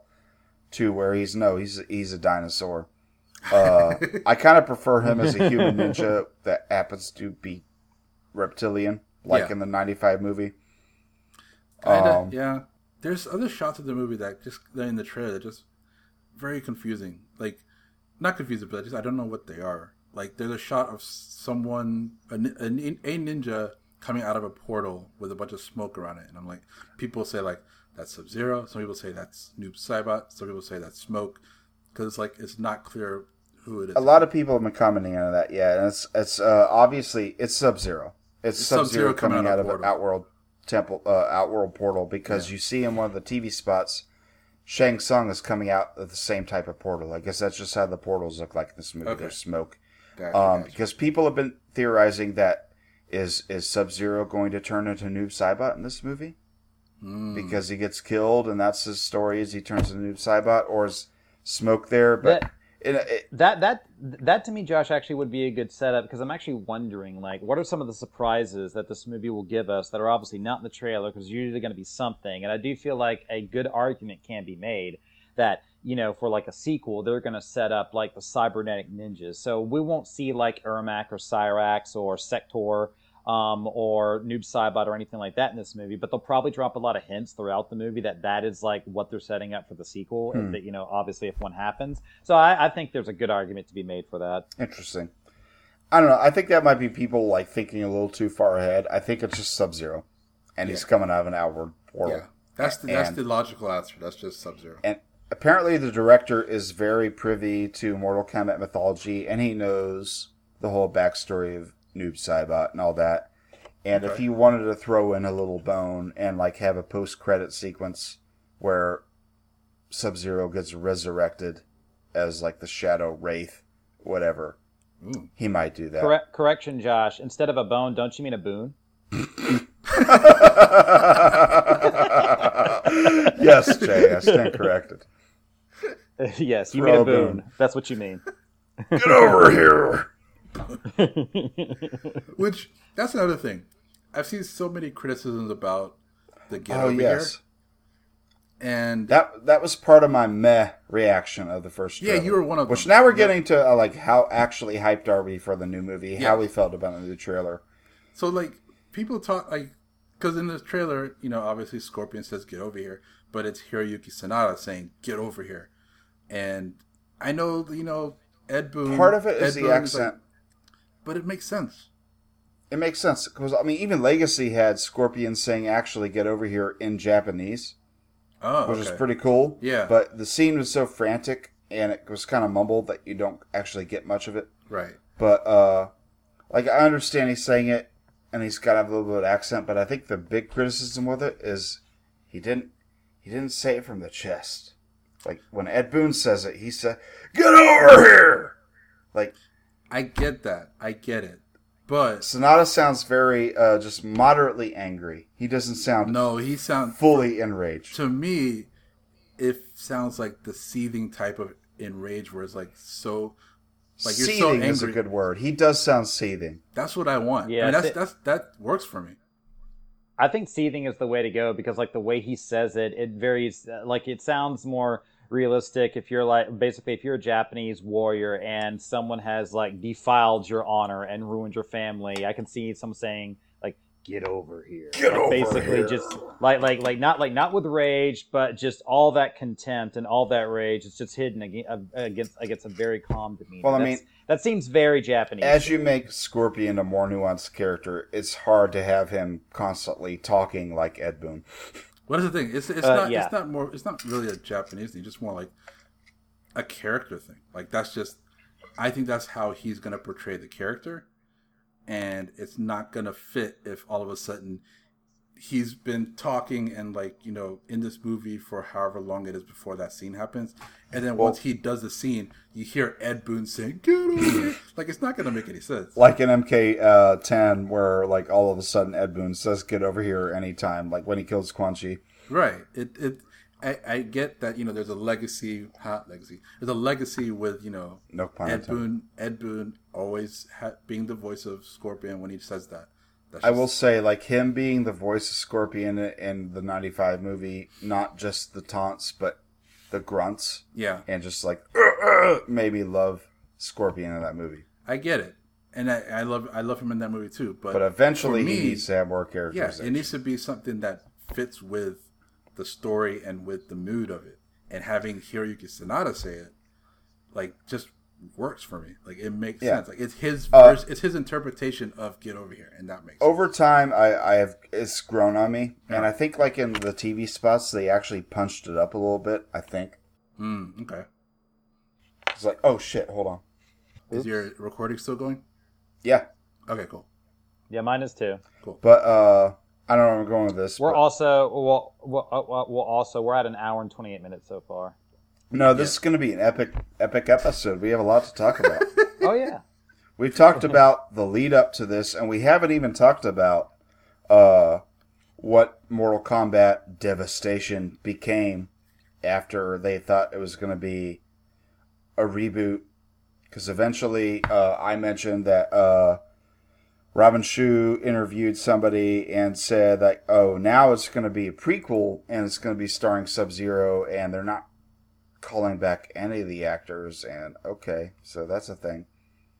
And then Rebirth happened, and just leading up to this, there's a lot of stuff we left out, and I haven't felt we like got into our full true feelings about what we really feel about the new All right. movie. Well, let's get into our feelings then. Let's man, get into a therapy feeling. session Yeah, of Mortal yeah. Kombat. Let's go. Therapy session. I know, right? I know, like because like you're like there's a lot of beef. There's a lot of beef, joy, sadness, and like, deception. Most that of we me have is to- joy. Because if people that listen to this podcast don't know, I'm probably more of a Godzilla fan than I am a Mortal Kombat fan. Right. But I am more excited about this than Godzilla vs. Kong. Oh, yeah. I mean, I'm not as big of a fan as you are, obviously, but this is one of those movies this year where I'm just like, this is it. Like, This is it. This I is the want thing. it. I want it to. I think I'm a little bit on the opposite side of that. I like currently as we are recording this, I am wearing a Godzilla vs. Kong shirt, so you see where my loyalties lie. But at the same time, I'm sort of like slightly more excited for Godzilla vs. Kong than Mortal Really? Kombat, but mostly just I am just mostly just because like from like some of the things that Yassine has told me in the past about what this new Mortal Kombat's going to be. Like it has all these like check marks on it that to me signifies something not good, and I'm trying to give it the benefit of the doubt. Like new director, never directed anything before this. Right, that's a introducing warning new sign. character that no one knows, that no one really has any reason to care about, and it's a risk. I applaud it, but it's still a risk to do. And then just the fact that there, like, other than maybe like one or two people, just from the first impression of the trailer, I do not know anybody that's going to be in this movie. And like, Well, that's all not of a this is warning not sign. bad. Star Wars Like, didn't have any knowable characters. yeah, but I mean, like, none of this per se, like, just screams bad. It just doesn't scream like excited. To It me screams, I don't as know it what to should. expect. And that's actually Yeah, a little bit. that actually works for me because like I want to go into this movie hopeful. You know what I mean? And Yeah. I want another good Mortal Kombat movie. Right. And Yeah, I think we all Which do. reminder, Cabal is in this movie. Natara, Mm-hmm. character nobody gives a fuck about. I don't Natara know who is in this Natara movie. is. I'll be honest with you. She was like in Deadly Alliance or Oh, the Dark Edges. Yeah. she's a vampire woman that has wings. What? And I guess there's a vampire realm. Yeah. And I Okay. guess Yeah, they just there's a decided vampire they realm. needed a distinguished character, so they threw her in, course. and Cabal and Reiko. I don't know. It's yeah, like it definitely, a lot of things though do have me excited, which of course, like, one of the reasons why people love Mortal Kombat is the fights, and the fights look good. Like, I'm They do. hyped for the fights. I am. Like, I don't feel like anybody's going to walk away dissatisfied from an action standpoint. Actually, I most don't of the know cast- how to properly judge it because they've quick cutted it Cut so out- much. That's the thing. That's the thing I'm worried about, is that it looks good in trailer form, but I'm wondering how Right. it looks in the movie because, I mean, I don't want to go too much into this, but there's been kind of a renaissance of action in movies and TV shows lately. Like, we've had this like period in the 2000s and the early 2010s where action was just cut up like crazy. Like, you know, the Taken movies, the Bourne Identity movies, like, is a way to hide the fact that actors can't fight.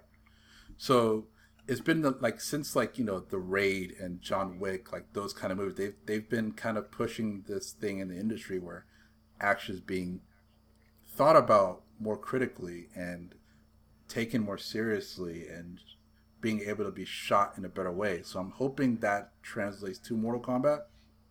And this is the one thing I'm worried about because, you know, no offense to the director, he's a first-time director.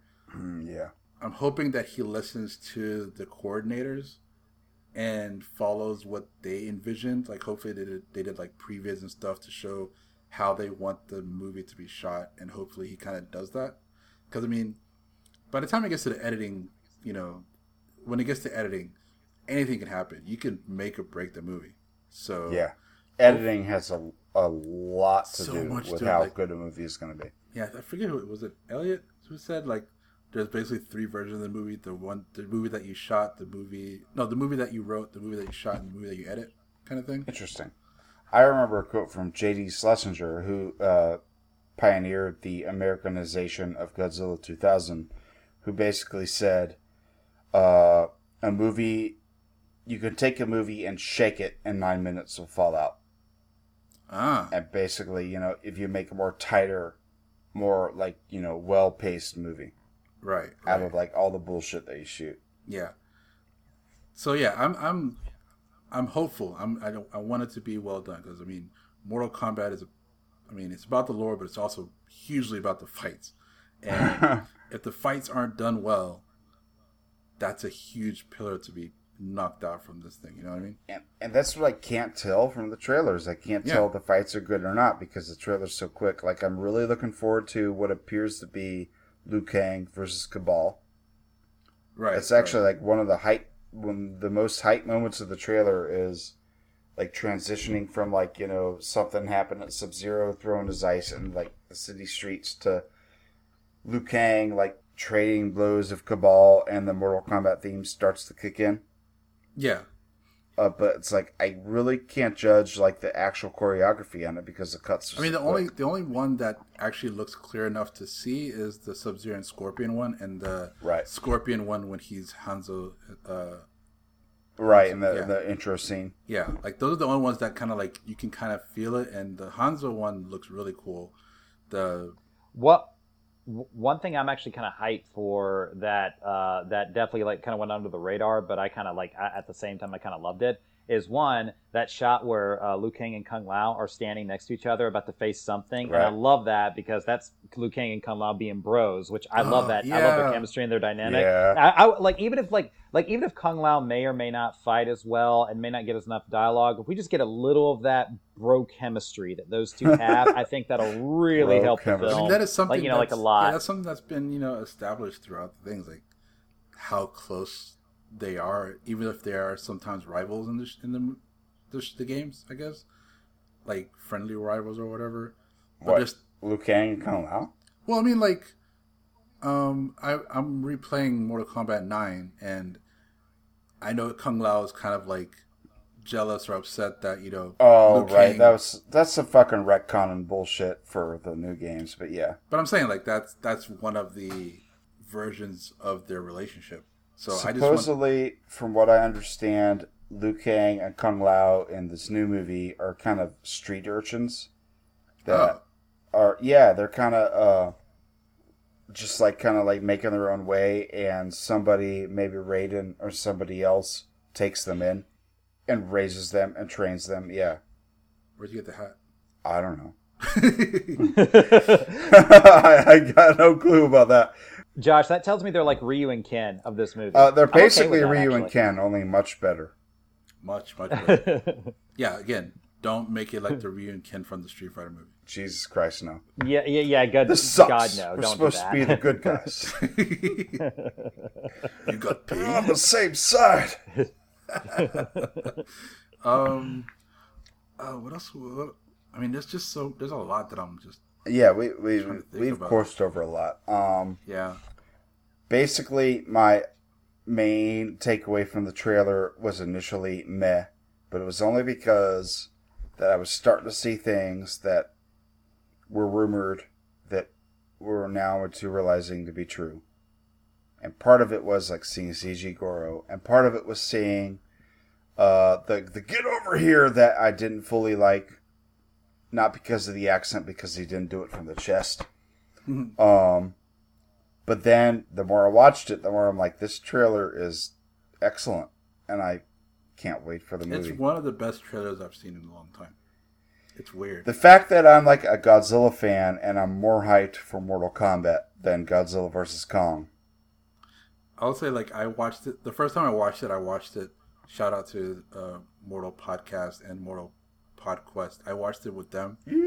Oh, you did? You did? Yeah, I watched it on Discord with them. Like, we all kind of just got together when it dropped. No shit. And we watched it Okay. together. And I remember we were all kind of nervous for it. But then we watched it, and then like there was people, some people who were like okay with it. There's a lot of us who were just like, we're hyped. We're like, oh, this looks better than we thought it would be. And we kind of just went through like frame by frame, trying to see what we could find, break it down or whatever. And it's like, yeah, there's a lot of stuff. Like there's a shot where Raiden, like, I'm guessing he's like opening a portal with some of the cast behind him, and you see like a shot of Kitana's fans in like Right, sort of, I like, remember on you a were pointing pedestal, that out. like on a pedestal or something like that. So there's gonna be a lot of stuff in there. I'm super hyped for it. I think one of my like very niche, like sort of nerdy things that I really want to be in the movie, I highly doubt it, but this would like make me beyond happy, is if like when Goro talks, it's Frank Welker's voice. And if it is, if it is, I will be so happy. Yeah, I'll be all giddy. I'll be like, it's just like the old movie. I think it's gonna roar. That's about. I it. mean, Yeah. he's probably gonna roar. But if it's Frank Welker's roar, I will know Well, it. I will he be so did lend happy. his voice for MKX. Like, he is Goro in MK10. Oh. Yep. Yeah. Yeah, he is. Yeah, you're right about that. So I'm hoping that they'll stay consistent, and if they do, I'll be like, "Oh God, Frank Welker, you have my heart, sir." Thank you so much. I don't know if you can expect that. I think Goro's going to be a dumb brute in this movie, and Yeah, not say much. I'm sure he will be, and that's kind of sad because Goro actually has some interesting lore to him as well that we'll get into much later in later episodes. But yeah. Is there anything else that we want to mention about it before we? Boy, it feels like there's so much that we haven't been able to address, but I feel that we've covered everything. Yeah, pretty much. Mainly, like I am concerned about the new movie, like leading up to us learning about it and knowing that the director had never directed anything before. I've been concerned about it. And I've been concerned about it up until we've seen the trailer. And the trailer psyched me. Yeah. But there's parts about the trailer that do concern me, and I really don't know what to expect. And I think that the big part of the discussion is whether it's going to be able to top the original movie. And let's just be honest, that movie, like I said, was lightning in a bottle. As much as Mortal Kombat 95 is one of my favorite movies of all time. So there's a slim chance in my eyes it'll be better than it, but I still want it to be a really good movie. I think it's going to be a really good movie. It's not going to be Mortal Kombat 95, and I think part of that, just like Kavanaugh, or whatever the fuck his name is, suing Midway, saying that, we are responsible for this franchise being as popular as it is. Mm-hmm. I think a lot of it has to do with him and less with the director, Paul Anderson. But okay. Yeah. And you're never going to make a movie as iconic as that. But at least you can make a good movie. Yeah, I don't think it's going to be as good as the 95 movie. I've kind of kept my expectation bar kind of below it being better than the 95 movie. But if it's just a nice, solid, brutal action movie with at least a solid take on the characters and then possibly a decent setup for a sequel that may or may not happen, that's all I'm wanting for it. And I think for the most part, I think it's positioned to at least give me that. I'm pretty confident it will. If it makes me hype for the characters and it makes me believe the story, and if it makes me energized, then I'm good. Yeah. Even though I'm almost 100% certain that my favorite character, Johnny Cage, is not going to be in this movie, which I have my own gripes with. But that's why I really want to like it, because I want a sequel so I can get Johnny in it. Supposedly they are saving him for the sequel. We'll see. Yeah, and I want to see him. I want to see who plays him, because man, those are some big shoes to fill. Boy, who would play Johnny Cage? The MKX I have no idea. Fucking TV show had the guy from Starship Troopers playing him as an older Johnny Cage. I just hope that whoever does, I want there to be a scene where Johnny Cage is training under his mentor, even if ever so briefly, and then we get a Lyndon Ashby cameo. If we got that, I would love a Lyndon Ashby cameo. I was going to say, in the 2017 Power Rangers movie, we got a cameo from the actors who played Tommy and Kimberly. Right. Do you think there would be even a fraction of a percentage of a chance that we get a cameo from any member of Mortal Kombat from the movie? The first that movie? Would be amazing. I would love that. It would be amazing. Ashby and Bridget Wilson. Because Robin Shou and Lyndon Ashby, they still do panels and stuff about the movie. Right. And they still seem to really have fond memories and enjoyed their time on that first movie. I'm just what if, man? What if? Yeah, I think we could rule out Bridget Wilson doing that. She moved on. Well, she kind of quit acting. Altogether. If she, that to me would be a real surprise. That's why the Mortal Kombat Devastation, the cast was supposed to be Christopher Lambert, Robin Shou, Lyndon Ashby, but not Bridget Wilson, but instead Sandra Hess. Right. And the dude that played Jax in Annihilation, even though they were retconning that movie, which would have been pretty weird, but I guess I think Bridget Wilson did kind of quit acting in the 90s. Yeah, she did. So, but that's the thing. I think if we're gonna get any cameos from the old movie of anybody, it would be either Cary Tagawa, Robin Shou, or Lyndon Ashby. I think those are the only three you can really kind of hope for. Oh man, I mean, we already Which got would be great. Christopher Lambert, Lyndon Ashby, Bridget Wilson in the game. I'm still waiting on Robin Shou. That's got to be they're probably gonna hype that if they ever did that. I don't know why he isn't yet. I don't know if it was because he doesn't want to do it, or if it's because of some rights issues, or because they're saving it. I don't know. I think the way I see it, I feel like he wants to do it. I can't see why he would say no. Yeah, because he loves the fact that he played Liu Kang. Yeah. Oh man, if I could play as Robin Shou in MK11, come on. I am Liu Kang, the descendant of Kung Lao. I challenge you to Mortal Kombat. Do you accept or yield? And then here's Johnny Cage saying like, some bullcrap line about like comedy or whatever, Nice and then they just dress. start fighting.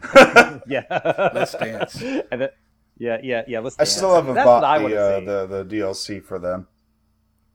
I think I did. I think I got the ultimate version, so I think that. Well, I have to wait because like I'm not a Johnny player. I'm not a Sonya player. I might be a Raiden player because going through MK11, I'm like, okay, I think I could kind of get into Raiden, and I'd love to have like Christopher Lambert be my guide.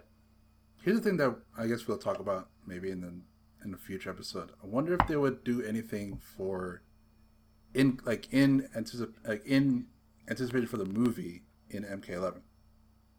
So we haven't heard Well, I anything. mean, there's already been talk about is Cole Young going to be a skin, like a guest character, like who would be a skin of? or not a skin, but like an entirely new character. Why yeah, not? I was saying, ooh, that would be interesting. Yeah. Depends on what he'd like. What would his powers be? Well, we got to wait and see in the new movie because it's really hard to Yeah. tell. Yeah. Yeah, he may fight completely different than Scorpion, or he may just be, disappointingly a carbon copy of Scorpion, which I hope not. Well, I don't think he We'll is see. because his weird armor he's wearing and the blade arms makes me think he's going to be his own thing. I mean, the way that he looks in that, it makes it look like he's borrowing old armor from something instead of it being his armor. I mean, what would be the reason for him to have armor? Because he's an MMA fighter in the normal world. There's no reason for him to have that armor. True. Maybe what will happen to him is that he'll get get hit like with some toxic sludge, and then he'll turn into Baraka. That would be my hype. Oh my god! Why not? Why not? If that happened, all hope is lost. But I will love every minute of it at the same time. Or he gets Well, Baraka's kind of a good guy now in MK11 lore anyway. Yeah. Or he gets like turned into a robot and he becomes like Cyrax or Sector. Oh my god. Who knows? Who knows? Yeah, who knows? So yeah, I'm really excited for it. Our next episode is going to be a review of Mortal Kombat 2021. Yeah. I we're feel gonna- like we really haven't gotten into like how we felt when we first watched the trailer. I think we did. All right. I think we did. Yeah, I thought totally we think did. But look, okay, what do you want to say? Go for it. I just want to say I was disappointed at the first watching of it. Yeah, I mean, you said that like 3 times. But Yeah, then, yeah, you I did. said You it did 3 say it like times. 3 But then, like, I can't help but get on board with like the hype train. Yeah, I mean, Yes. I was skeptical up until that trailer, and once the trailer hit, I'm just like, am I allowed to feel hyped about this? I feel like I'm I hyped shouldn't. about this. I don't. It reminds me of, again, I am a Power Rangers Sentai fan, so when I saw I was nervous about the Power Rangers 2017 movie when the first images of the suits came out. I was like, oh, this Right. doesn't look good. The swords didn't look good. But then I saw the trailer, and immediately I was like, "Oh, this could be good. This could be really good." And The word I think both of you are looking for here is cautious optimism. yeah, but I feel I like I'm suppose so. I'm a bit less cautious now. I'm just more hyped. Well, like Power Rangers Yeah. surprised me because it ended up being a really good movie. Because it is a good movie. It is a good movie. I'm so pissed off that they're just doing another reboot of it. But Right. this one, I have words. yeah, I know No, your You're not. complaints. We ain't doing that now. No, we ain't. We are not doing that now. No, we'll be here all day. Basically, I have reservations, but everything that the trailers show me, and I should know better because trailers have teased me, like the Godzilla King of the Monsters trailer, which made me choke up, Yeah. and the movie fucking sucks. Sorry to any listeners that like that movie. I think it fucking sucks. Side note: I'm debating whether I should rewatch that because I watched Kong the other day or yesterday, and now it's like, Skull Island. yeah, and I was like, What'd you shit. think of it? What'd you think of a rewatch? Oh, I loved it. I Like, know it's great. yeah. It's a great adventure It's- movie. I mean, I It's still good. have It's a great I adventure still movie. have problems with there's too many characters, but Yeah. I still really like that movie. So I'm debating if I should rewatch King of the Monsters, even though I hate that movie. But anyway, yeah, I don't like King of the Monsters. Anyway, Kong Skull but Island yes, looks cool, yeah. but But yeah, Mortal Kombat, I am. something about it.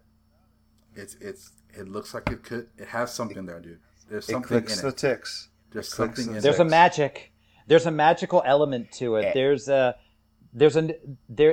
lovely smelling nuance to it that makes you think, oh, there's more to this than meets the eye. And it's not going to match the 95 movie, and I don't want to like make that as a litmus test because I think that was lightning in a bottle. And looking back at it, I think it's not so much thanks to the director, but more thanks to Lawrence Kasanoff, the producer, who basically spearheaded like what Mortal Kombat should feel like. Yeah. I guess. One thing that I know for a fact will not even remotely compare to the 95 movie is the soundtrack. Because that soundtrack is like above and beyond amazing. That's a and still 90s is. thing. We'll never have soundtracks like that again. Yeah, so if anybody's expecting like some hype sounds from Mortal Kombat, I think we can all kind of assume that we're going to be disappointed from that. I don't think the music is really going to stand out in that movie too much. Sometimes you're wrong and sometimes you're right. You say that. Then they turn out the light. The lights. I'm sick and tired of all of your lies. I'm fucking tired and I'm saying goodbye. Sorry. Is this going to be your stick where you're just going to sing on the podcast? Yeah. Just going to sing the whole soundtrack. I will say, you say that, but like I was saying about the Power Rangers movie, out of nowhere, they bring the 95 Power Rangers movie song into the movie. Only because of pressure. Right. But it's still in there. Supposedly the same thing's happening with this movie. Because as I showed you in like the Vietnamese trailer, they put not the full-fledged song, but at least the theme. But it's still like a different rendition of it. Right? It's a rendition of it that I remember hearing in the past. Really? Okay. And it's like a remix. It's probably going to show up in the movie somehow. How? I don't know if we're going to actually have somebody screaming, Mortal Kombat! Oh, dude. I really hope so. I really hope so. The fact that the 95 movie, literally the first thing that you hear is that. When we made Elliot watch it, and I had to laugh because he jumped when it said Mortal Kombat the first, like literally when he started the file. Yeah. But then before we got to the opening of the movie, they screamed Mortal Kombat 3 times. It's so obnoxious. It's so good. We're not going to get that in this movie. We're not going to get this. But I know they're going to put the theme in. It's going to be in at some point. I just don't know how. I don't know if they're going to do just the motif and do the or if they're actually going to have a dude screaming Mortal Kombat. You know what it's going to be? They're going to walk into Cole's gym, and someone on the radios have a radio that just has that music playing. Yeah, that's probably what it's going to be. like Subdued reference. You're just going to hear it, and then as soon as you walk in, you're going to see, I don't know, Jax walking into it, and then he opens the door, and you hear, Mortal Kombat. What I'm really hoping is when Sub-Zero and Scorpion face off like we see in the trailers, that just out of a sudden it's going to break like mood, and like someone's going to scream Mortal Kombat, and they're just going to start fighting to the song. Oh my god. I hope so. It won't happen, but I want that. We don't really know what to expect. I have no idea what to expect. Me neither. That's the scary but exciting thing. Like I don't know. The trailer is so hype. It feels like modern movie thing, but also feels like it has a little bit of the appeal from the old games. Yeah. It's just like a slightly dark and gritty reinterpretation of the games we love so much. Like, I am Sub-Zero. Oh, man. It gives me chills, no pun intended. You also get, like, MK11 style X-ray moves going on. Right, yeah. I never thought about it, but yeah, when he, like, does the whole blood freezing thing. Yeah. And stabs him and then throws him through an ice wall. I'm like, oh, that's an X-ray. Yeah, pretty much. Yeah, which may as well be a fatality, but yeah, no, it's an X-ray. Yeah. Oh, I can't wait. And this coming out on April 16th, so we got like 2 weeks. Yeah. Mm-hmm. Hard to believe. And of course, we'll probably have just as many, hopefully excited, comments to say after we record next time and after we'd seen the movie. Oh, hopefully. I know for a fact we'll definitely, hopefully we're not just like, oh God. Well, I mean, if guys, we hated it, we'll be honest. If we hated it, it'll be just as long of a podcast. Yeah. Yeah, yeah, and if we hated it, I promise that if all three of us collectively hated it, I promise I'll be drunk during that podcast. I mean, I'm drunk at every Don't. podcast. Oh, I think I'm gonna love it. I think it's not gonna be, and there's no point in comparing it to the '95 movie because, like I said, it's lightning in a bottle. yeah, I wanna judge it on its own. Yeah, Yeah, same here. if it can just have the same appeal and be an entertaining movie, then I'll be okay. Yeah, I think if it just stays true to itself and tells its version of the story, and it has fun, like cool character moments, I think it'll be fine. I think it doesn't have to, for me anyway, it doesn't have to strictly adhere to the lore of the games, because freaking the '95 movie didn't really do that either. Well, and invented his own shit. Yeah, so I just think as long as it does its own version faithfully, and it's sort of, it has a charm to it. It's on. Like, I just want it to be legit. That's basically it. Just be a legit movie. Legit. Be a legit movie with cool characters, cool character moments, cool action, and some kind of vision for the future. You know what I mean? I'm pretty confident we'll get that. I hope so. I'm very optimistic for that. Also, I want to see Robin Shou in it. So. Well, you're not going to see that. I want to see him in the I don't crowd, think Cole is fighting in the MMA ring, and then you see Robin Shaw like in the background. Yeah. If we see cool. that, that'll make me happy. Of course, we will be looking for that because we're 95 movie nerds on this dang thing. Like, so if he's in there, we'll see him. I can't wait till we talk about the '95 movie. I feel like if anybody from that movie is in this movie, they're gonna have a specific shot of them, like clear as day. You're not gonna not see that. I wonder if, I haven't heard anything. I don't think they are going to. I'm not going to hold out any hope for it, but I wonder if that they are going to do, like in the Power Rangers movie, where fucking Jason David Frank and Amy Jo Johnson showed up at the end. Wouldn't that be cool if like Robin Shou and like Lyndon Ashby just showed up like as spectators? That's what I'm saying, dude. I don't think they're going to do that. Like, I haven't heard any rumblings about that. The thing is that we heard about that before the movie came out with Power Rangers, so yeah. But it's also like Jason David Frank never shies away from teasing his projects, so right. Whereas I think Robin Shou and Lyndon Ashby are more they're more reserved. Chill. Yeah, they're chill. Yeah. So yeah, I mean, have we talked about our hype, enough to be satisfied, Josh? Or do you want us to talk more about it? Oh, I mean, like, I felt like we more talked about the background than we actually did about, like, a reactions to the trailer. I don't know what you want, Josh. I don't know what you want. Yeah. What? I'm actually pretty good. I think I've talked about all my hype. We talked about a lot. We're literally going on 2 hours now. Yeah. I've talked about what I thought about this trailer twice. I have reservations, but I'm fucking hyped. Yeah. Same. I have reservations too, but I'm cautiously optimistic. I am That's all a good in. phrase. I know I'm putting my heart on my sleeve. I'm going all in. If this movie sucks, I'm going to be devastated. If it's good, no, I'm just going. It will suck if it's not good. But boy, I hope it doesn't suck. Like, could it be an Annihilation, or could it be better than Annihilation? It's going to be better than Annihilation.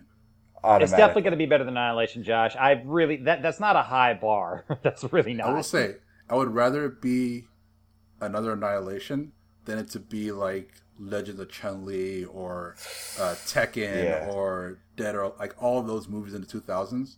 The forgotten movies. Forgotten movies. I'd rather it be Annihilation level of infamy than left in obscurity. Well, I don't think it's nearly going to be any type of infamy as like Annihilation.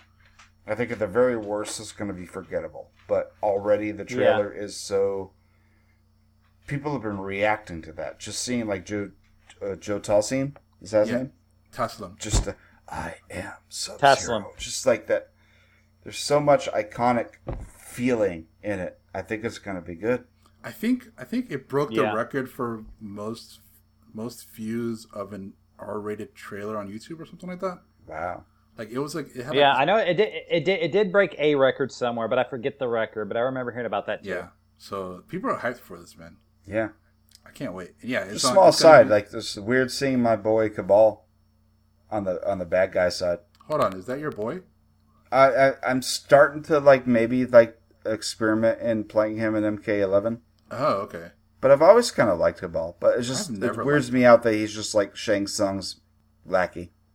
I mean, it should have weirded you out that Scorpion and Sub-Zero were Shang Tsung's lackeys in the first. Oh, it one. always pissed me off. But Yeah. I understood that was just like they made allowances to make a more streamlined plot. Then it may be the same thing here. Supposedly, Yep. in the new TV spots, there's shots with Shang Tsung and Cabal staying in the background, and people have noticed that Cabal is wearing what appears to be an old police uniform. What? Perhaps alluding Oh, to yeah. his past, as described in MK9, where he left the Black Dragon and became a cop. I don't remember So that at all. that was an MK9. I didn't like it, but Cabal became a cop and he was partners with Stryker. But yeah, dude, did you not play the story mode of MK9? I'm in the middle of replaying it now, but I haven't played it since 2010. So. Yeah, I Cabal's always been a good guy. He's ex Black Dragon, and he gets scarred by Shao Kahn's extermination forces. But in MK9, they tried to add a little bit more and show that he joined cops, he joined Stryker's force, and then he gets disfigured by Kentaro. But Screw that. and then in MK11, strangely enough, he's characterized as more of a bad guy. Right. It's a little weird, it's a little bit of retconning, but that's where I was starting to be like, maybe I'll play Cabal a little bit. But in the new movie, he's just Shang Tsung's cannon fodder, apparently. But somebody pointed out that it looks like he's wearing a police uniform, because it looks like there's a logo on his chest that says Policia or something like that. All right. We need to once we finish recording, we need to look at that. And I need to see that. I'll show you the fucking Yeah. screenshot, and Okay. it's hard to determine. Right. It looks like it says police or Policia or something like that, Okay. which would reference his backstory in 9. Right. So maybe it shows that he's not just taking a random character and making him a villain. They're actually referencing His backstory. his backstory. Right. Which, like I said, it'd be great if Kano would be like, "Hey, Cabal, what the fuck you doing over there? What you doing having tea down there?" That would be hilarious. It's yeah. Oh man, yeah. That could be a fun little wrinkle if they did that. Right. Yeah. But I have no idea what to expect. I have no idea what to expect of this movie. I just hope it's good, and it's literally less than a month away. It's half a month. Yep. Away. Yeah. Well, as we're recording this, when it comes out, it'll be a week later. Goddamn. Yeah, pretty much. So, but yeah, I think that's a podcast. We did Yep. we Yep, that's the podcast. capitalized on our previous episode. This is a full 2-hour episode. Yeah. Yep. We got a lot to talk We're gonna about. yeah, but I mean, obviously, we're gonna cut some of this out for when I don't know. your phone jack Josh. Do we went need out. to? And we'll Some of edit it. We'll see. Don't worry about that. Yep. So, all right. So, next episode, episode 3, it's going to be a review of 2021's Mortal Kombat movie. I guess what we could say, for those who are listening, we're going to record this a few days after the movie comes out. So if you've seen the movie, let us know what you thought of the movie. Maybe we'll read it on the podcast and, sort of have a discussion from there. So, we're on social media. Just search for, Combat Time Pod or Combat Time Podcast on Twitter and Facebook. You could also email us at combattimepodcast@gmail.com. Let us know what you thought of the movie. We'll talk about it on the show, probably towards the end. But yeah, that's it. That's it? Yep. Yeah, I think that's it. You got anything else to say? I don't. I'm good. Finish him. Finish it. That's a good way to go. All right. Till next time. Bye. Peace. Later. Outstanding. Thanks for listening to the podcast. You can follow us on both Twitter and Instagram at Combat Time Pod. And visit our Facebook page at facebook.com/Combat Time Podcast. You can also email us at combattimepodcast@gmail.com if you have any questions you'd like us to answer on the show. See you next time. Mortal Kombat Continues. Get over here!